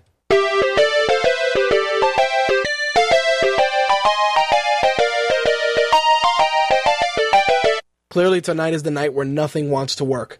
Anyway, let's get into the gaming news. Of course, this was actually shared on the Facebook fan page earlier this week, and that is that G4 is closing the door on gamer culture. Now, you're probably asking yourself, what do you mean they're closing the door? Well, it seems that the network is canceling Attack of the Show and X-Play. Both shows will be coming to a close at the end of the year. The shows have each accounted for between 1,700 episodes to 1,300 episodes, respectively. We all know most of the key players in that: Kevin Pereira, Olivia Munn, Chris Hardwick, Adam Sessler. All of those guys got popular off those shows. Clearly, G4 is going in a completely different direction, and the demise of Attack of the Show and X-Play were, it was something that you had to expect. Both shows, of course, will continue airing original episodes through the end of the year, but after that, it's game over. Look, I was never a fan of G4. I always felt their programs were hokey. Some of them were contrived, completely inane, and utterly fucking stupid. But the fact is that you look at the shows like that have done incredible things just for the gamer genre. The fact that an entire network existed, not only that, but that they generated 1,700 and 1,300 episodes respectively, it's huge, respectively, excuse me. It's a huge milestone, regardless of whether you hated them or not. To churn out 1,700 episodes of gaming news and, geek culture, it's a big milestone. I think we're kind of in a changing of the guard phase where Spike TV is kind of becoming that network now. But it's, of course, catering to the 18 to 34 male demographic. Not only that, but Spike TV is trying to bolster their catalog with MMA and original programming. But honestly, the G4 demise was coming very, very quickly. Like I said, just because they were already changing the direction of the network to more of a lifestyle network, but also because there's so many other outlets offering similar content. Not only that, but they're offering content that you can consume at your own pace. You don't have to worry about listening to it. And not to say that we, MTR falls in that wheelhouse, but we broadcast every week. You don't get daily stuff from us, even though I'd love to do it. But again, you can use podcasts. You can supplement it with stuff from Machinima. You can supplement it with stuff from IGN. You can supplement it with stuff from Polygon, The Verge, Engadget, Joystick, etc. So the market for it was really just going that route, which, again, it's sad. It's sad only because it's the end of an era for them. In some Dead Island news, which I'm sure will make Slick happy, Dead Island Riptide will be released April 23rd in North America for the 360, PS3, and PC. In addition, there's going to be a special edition released in North America. You're getting exclusive weapon mods, a map of the world, and a character skin. So there you have it. Dead Island Riptide, April 23rd is your day. Besides WWE's financial quarter call, EA posted their second quarter losses and third quarter losses as well. The publisher reported that they had a $381 million net loss. They brung in $711 million in revenue for the quarter, which ended September 30th. They did see a huge increase, though, in digital growth, for FIFA, Madden, and Battlefield. Of course, DLC and all that stuff kind of helped them out. But they are already looking at the third quarter, and it's looking a bit sluggish because Medal of Honor Warfighter hasn't taken off the way they expected. But they're already seeing some solid numbers from Need for Speed Most Wanted. Honestly, I think Medal of Honor Warfighter got a bum rap. I actually played a little bit of it in Best Buy a few days ago, and I thought it was a pretty solid game. I think that the problem with it is that the culture is so used to Call of Duty that anything that is not Call of Duty is just met with disdain instead of being given a fair shake, which is kind of fucked up. I think Medal of Honor Warfighter has a deeper story and it's just a different style of game to play. I think that's one of the things people are so complacent with Call of Duty, that anything that comes out that's not Call of Duty related is automatically deemed shit, which is unfortunate. Regardless of the fact that, I'm not a fan of EA, I think that games like Need for Speed Most Wanted, Medal of Honor, they're at least something different than the typical roster updates and shit we see from, FIFA 13 and Madden. So there you have it, $711 million in revenue, but they do have losses. In some other financial news, Capcom had a really, really good first half. The company brought in $81.6 million. That's an increase of 134%. The sales and income have come in from Resident Evil 6 and Dragon's Dogma. Resident Evil 6 shipped 3.7 million units. There you have it. I mean, the top-selling game for Capcom hasn't been released yet, only because their first half earnings posted on September 30th, and we all know Resident Evil 6 was released in October, but still, it's a big increase for Capcom, especially after the kind of lackluster year they had last year. So, good to see them on the up and up. I did want to talk a little bit about the Ouya console, which after the record-breaking numbers that they did on Kickstarter, they actually are in the news this week talking about the system is now being upgraded to the Jelly Bean operating system from Android. Originally, it was going to be released using Ice Cream Sandwich, but now they are moving on to Jelly Bean. The games are already being worked on by developers, and they are going to be using the Tegra 3 system, which the system will use.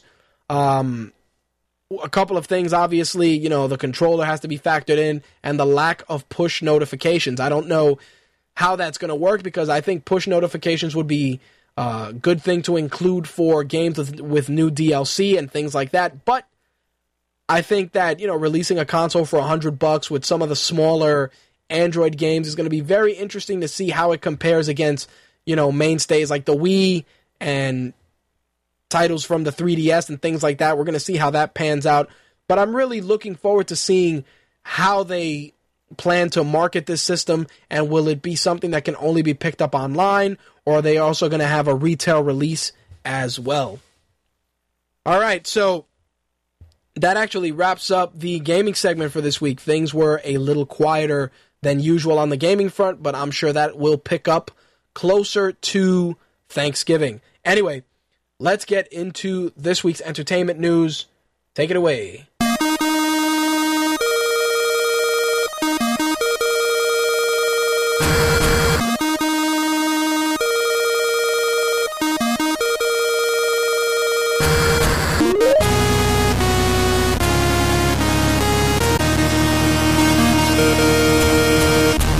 All right, let's open up with some box office totals. Surprisingly, Argo creeped up and took the number 1 slot, $12.4 million.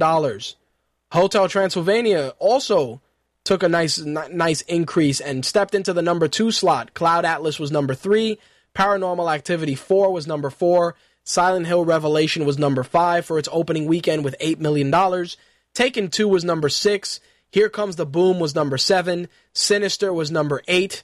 Alex Cross was number 9. And Fun Size was 10. This weekend, of course, we have The Man with the Iron Fist in theaters and also Wreck-It Ralph. So you'll probably be seeing a review from one of us this weekend for any of those films. Of course, that's also dependent on which theaters have power here in New York City. But one way or the other, one of those movies will be seen. In some other news, we have a new name getting tossed into the list of potential actresses that will be playing love interest for Captain America in Captain America and the Winter Soldier. The Daily Express reports that Jessica Brown Finley, who is actually appeared in Downton Abbey, is one of the frontrunners for the role. So there you have it. She joins the list, which includes Emilia Clarke, Teresa Palmer, Imogen Poots, and Alison Brie as potential love interests for Captain America.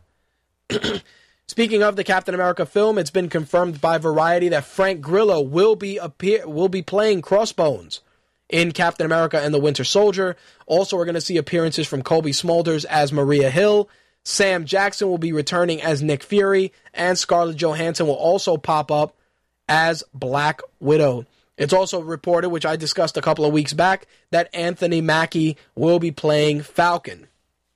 Now, funny thing is, Slick and I had a very interesting conversation, which this actually is a great segue for it, and it regarded a couple of things. And first off, we were talking about Black Panther and, why that character hasn't been seen on screen, etc., etc. And during our conversation, the conversation shifted to, why does Black Panther, obviously he's from Wakanda, always sound like a stereotypical African? Which I understand you may want to do that just because you want to kind of reference that in his delivery. But seriously, every time Black Panther shows up and he talks and he's like, Mr. Stark, I think that this vibranium just will not work with your arm. It's like, really? Why must you make him sound so stereotypical? And it's just, I guess it's just me, but I think why can't you just make him sound normal? It's kind of weird. Like, you hear him and he just sounds, it's terrible to say, but he sounds like a dollar cab driver, like one of the cab drivers here in New York City. I really think that just because Wakanda is, a fictional African-style nation in the comics doesn't mean that everybody that comes out of there is going to talk that way. Why not just let the guy talk regular? I mean, obviously when you read the comics, you're not really creating the voices that you're going to hear on TV, but it's just something that kind of bugs me. It's weird. I don't know. It's maybe just because I think that the character always gets kind of shortchanged, but I'd expect more from a character like that. Same thing when you look at, we were joking about Samuel L. Jackson and Nick Fury, because whenever you look at Sam Jackson, you automatically think of him yelling. So Slick and I were on the phone for 20 minutes joking about what if Nick Fury was Sam Jackson all the time. Translation, hey, Bruce Banner, why don't you turn into that big green motherfucker and punch this giant flying ship? And shit like that. Like, we spent 20 minutes joking around about Nick Fury being Sam Jackson. Why we did it, I don't know. I think part of it was just because I was wired on Monster Energy. But it's just like, can somebody tell this archer to shoot a motherfucking arrow? Look at the Black Widow's ass. Look at it. It's flawless. It's just, I honestly, if Chappelle's Show was still on the air, I would love to see Dave Chappelle as Sam Jackson as Nick Fury in the Avengers. I'd probably lose my fucking mind, because it is ridiculous that Sam Jackson can never escape being Sam Jackson. Like, I used to look at him in the Star Wars trilogy and I expect the same thing. My lightsaber's purple, bitch! Look at this little green motherfucker. His name is Yoda. I take orders from a puppet. Seriously, like, that's the kind of shit I look at with Sam Jackson. It's fucked up. Just because he's a good actor. He's great in everything he does, but I just look at every role he does as just him being him, and not him portraying any sort of a character. Seriously. But needless to say, that's what happened after MTR went off the air last week. It was Sam Jackson impersonations as Nick Fury. It was ridiculous. One day I'm just going to record all that shit and make that a B-side and drop it on the app for the listeners to hear. Who knows? Maybe that'll happen in a couple of weeks. Anyway, moving on. The RZA, which we know will be in The Man with the Iron Fist, is gaining quite a following in Hollywood. It seems that they are considering him to direct a Genghis Khan biopic and also an action thriller called No Man's Land. So it seems that he is gaining a lot of clout in Hollywood, which is good. I think that he has a unique vision, and I think The Man with the Iron Fist is going to deliver on that vision for sure. So it's good to see. Now, of course, the big news in entertainment this week was Disney's purchase of Lucasfilm. They purchased the company from George Lucas for $4.5 billion in stock and cash. Not only that, but they took the opportunity to announce plans to release Star Wars Episode 7 in 2015. This deal means now that Disney, ABC, ESPN, Pixar, and Marvel are all under one company. Now, the crazy thing, obviously, is the potential for brand new Star Wars films, but obviously the other thing being countless ways to just merchandise the shit out of Star Wars more than they've already done. StarWars.com released an interview with George Lucas, and he said that, he's looking forward to just watching the movies as a fan and just being involved as a fan. Now, the funny thing in my opinion with regards to that is that George Lucas, he kind of just lost his passion doing the other three movies. I mean, I think there was an interview where he said that he just did those movies, for merchandise and for stuff, which I don't know how legitimate that is. Like I've said, I've heard that in different places, but the Star Wars trilogy, the original three, told such an amazing story. So for you to go back and flesh that story out it would have required a ton of work, and it just felt like it came in stages. The first one was mediocre, the second one was okay, and then the third one just kind of brought everything together, and it was solid. I do have to commend George Lucas. He's taking the money. He's going to apply that money to charity. He's going to do a lot of good things.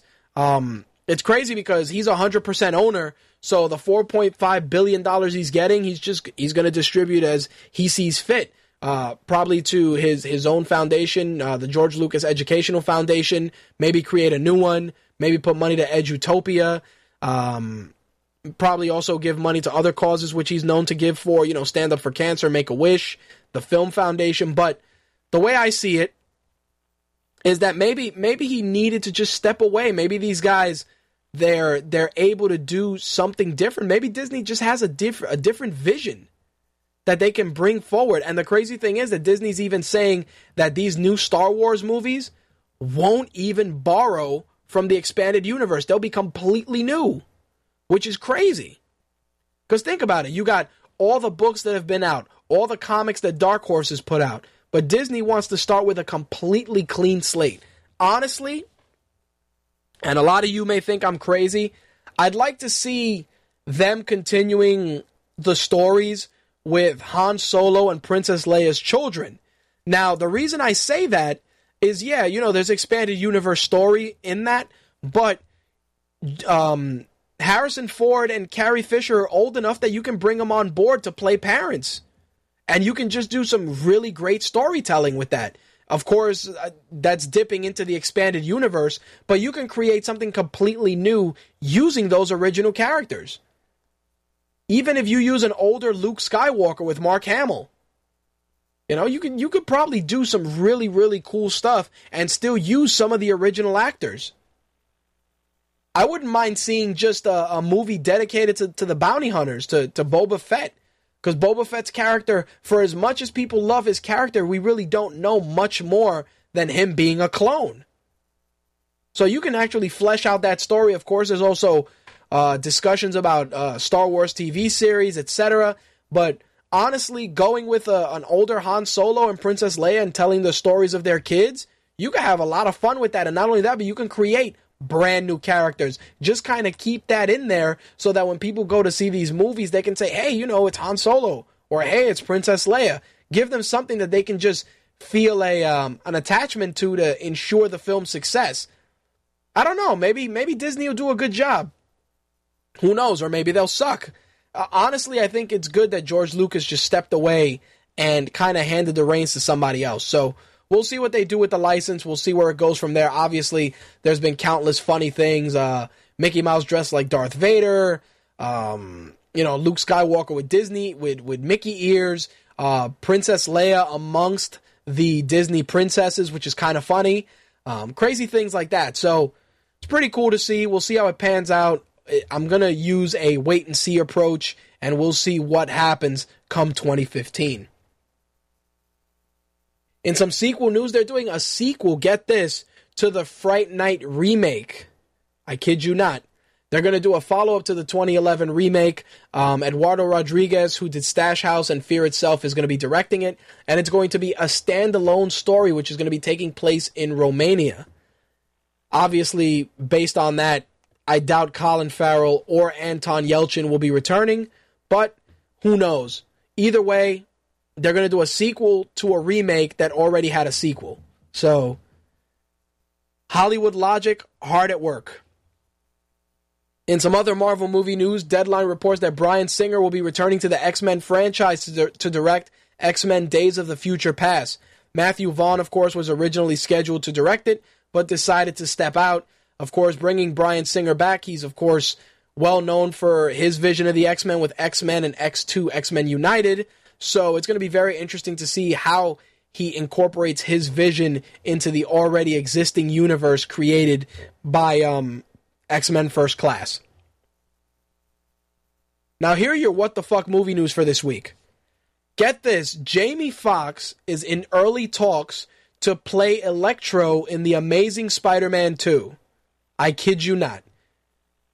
Jamie Foxx, of all the actors out there, Jamie Foxx. And it's funny because Mark Webb, in an interview that ComingSoon.net put out, he said, I think Jamie Foxx is electrifying. I think Jamie Foxx is one of the best actors around today. He's such a great character actor, and he's a really brilliant guy. I would love to work with him, and you'll be hearing more on that shortly, I'm sure.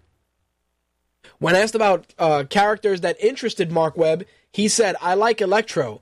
I'm fascinated by Norman Osborn and the different inflections of him and Harry. Mary Jane and Gwen are always interesting to me. He was also asked, what makes villains and characters important for the movies? He said, what makes villains interesting to me is what they bring out of Peter, what challenges they provide for him. What's great about Marvel and other comics is that often there's a pre-existing relationship. It's not just about the physical conflict he has, but the emotional one as well. Next up, when asked about what excites him about the sequel, he said, what's exciting about moving forward is that in the first movie, I had to still honor some of the important elements of the origin story. But I also wanted to redefine the context of it because I'm building a different universe than what we've seen before. A lot of the nuance is quite different. Now as we're approaching the sequel, I'm really excited. It's really exciting because I feel quite liberated. I have a universe that's my own. I don't have an obligation to the origin story. It's pretty fun and exciting, and I can dig deeper into the parents. So there you go. The Amazing Spider-Man 2 is scheduled to release in May 2014. The Amazing Spider-Man will be on DVD and Blu-ray November 9th. If you want to pick that up, make sure to hit up our Amazon affiliate store, and you can grab that directly from us here at MTR.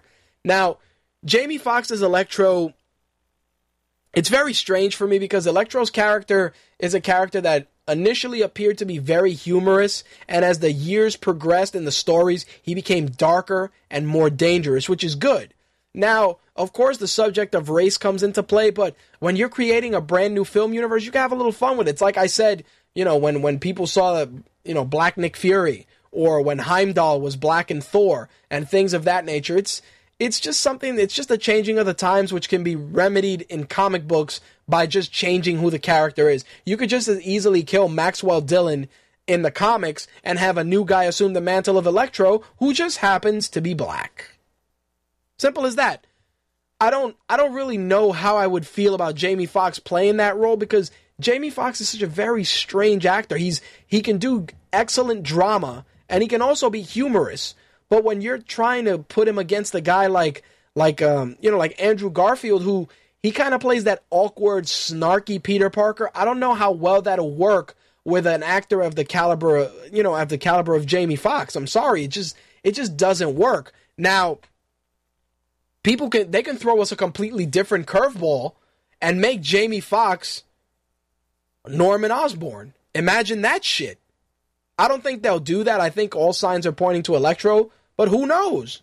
Who knows at this point? Maybe they'll get extra obscure.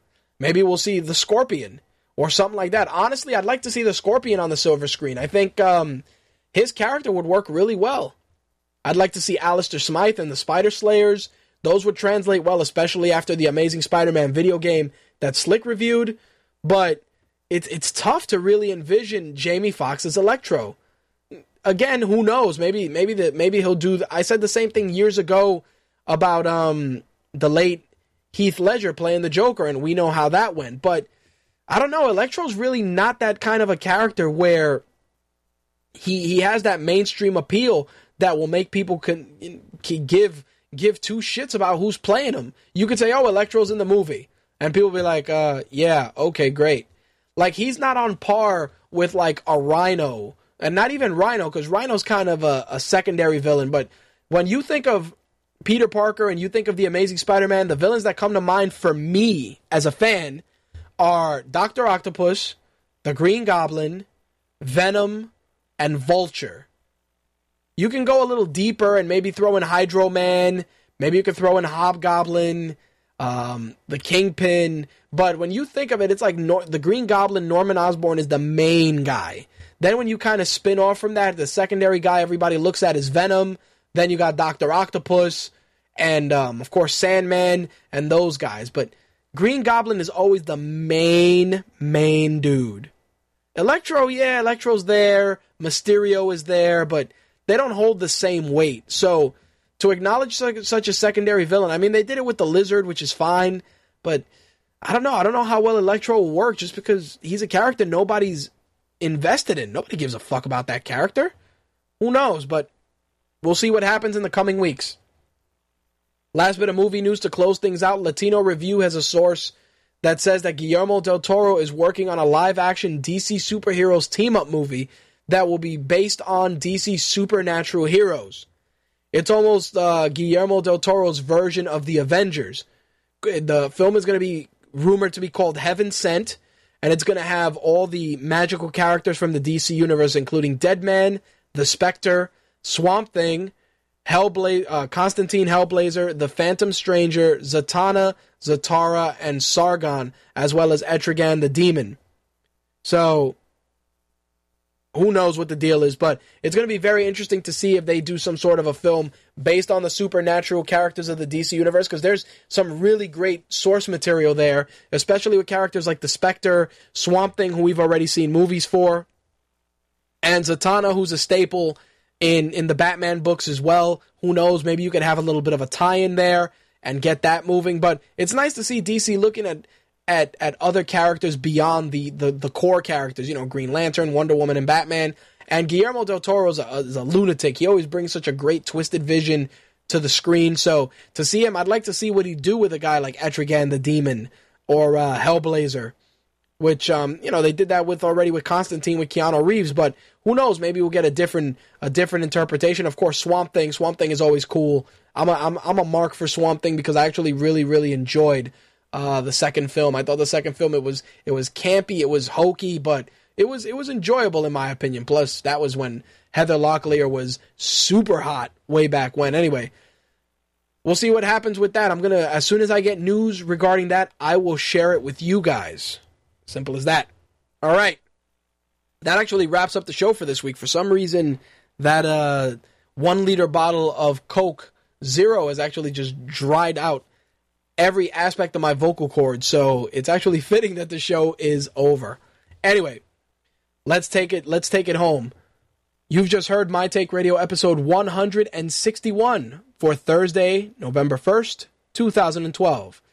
If you have any questions or concerns, you can email me at mtrhost@mytakeradio.com. If you're interested in being a guest on a future episode of MTR or any of our original series for our apps, MTR Beyond the Mic and MTR Behind the Mic, you can also use that email, mtrhost@mytakeradio.com. If you don't want to use email and want to leave a message on our feedback line, the feedback number is 347-815-0687. That's 347-815-0MTR. If you don't want your message played on air, please make sure to specify that in the recording. Now, social media. You can find us on Twitter at MyTakeRadio, MySpace, become a fan on our Facebook fan page, ask us questions on FormSpring, and of course, add us to your circle on Google+. If you want to get access to all the MTR exclusives, make sure to pick up our official app for your Android or iOS device. For Android, you can pick it up in the Amazon Android Marketplace, and for iOS, of course, you can pick it up in good old iTunes. Last but not least, you can also listen to MTR via Blog Talk Radio, Stitcher, TuneIn Radio. You can subscribe to the show on iTunes and also the Zune Marketplace. You can also use our players for Mixlr and also the Blog Talk Radio player on our website.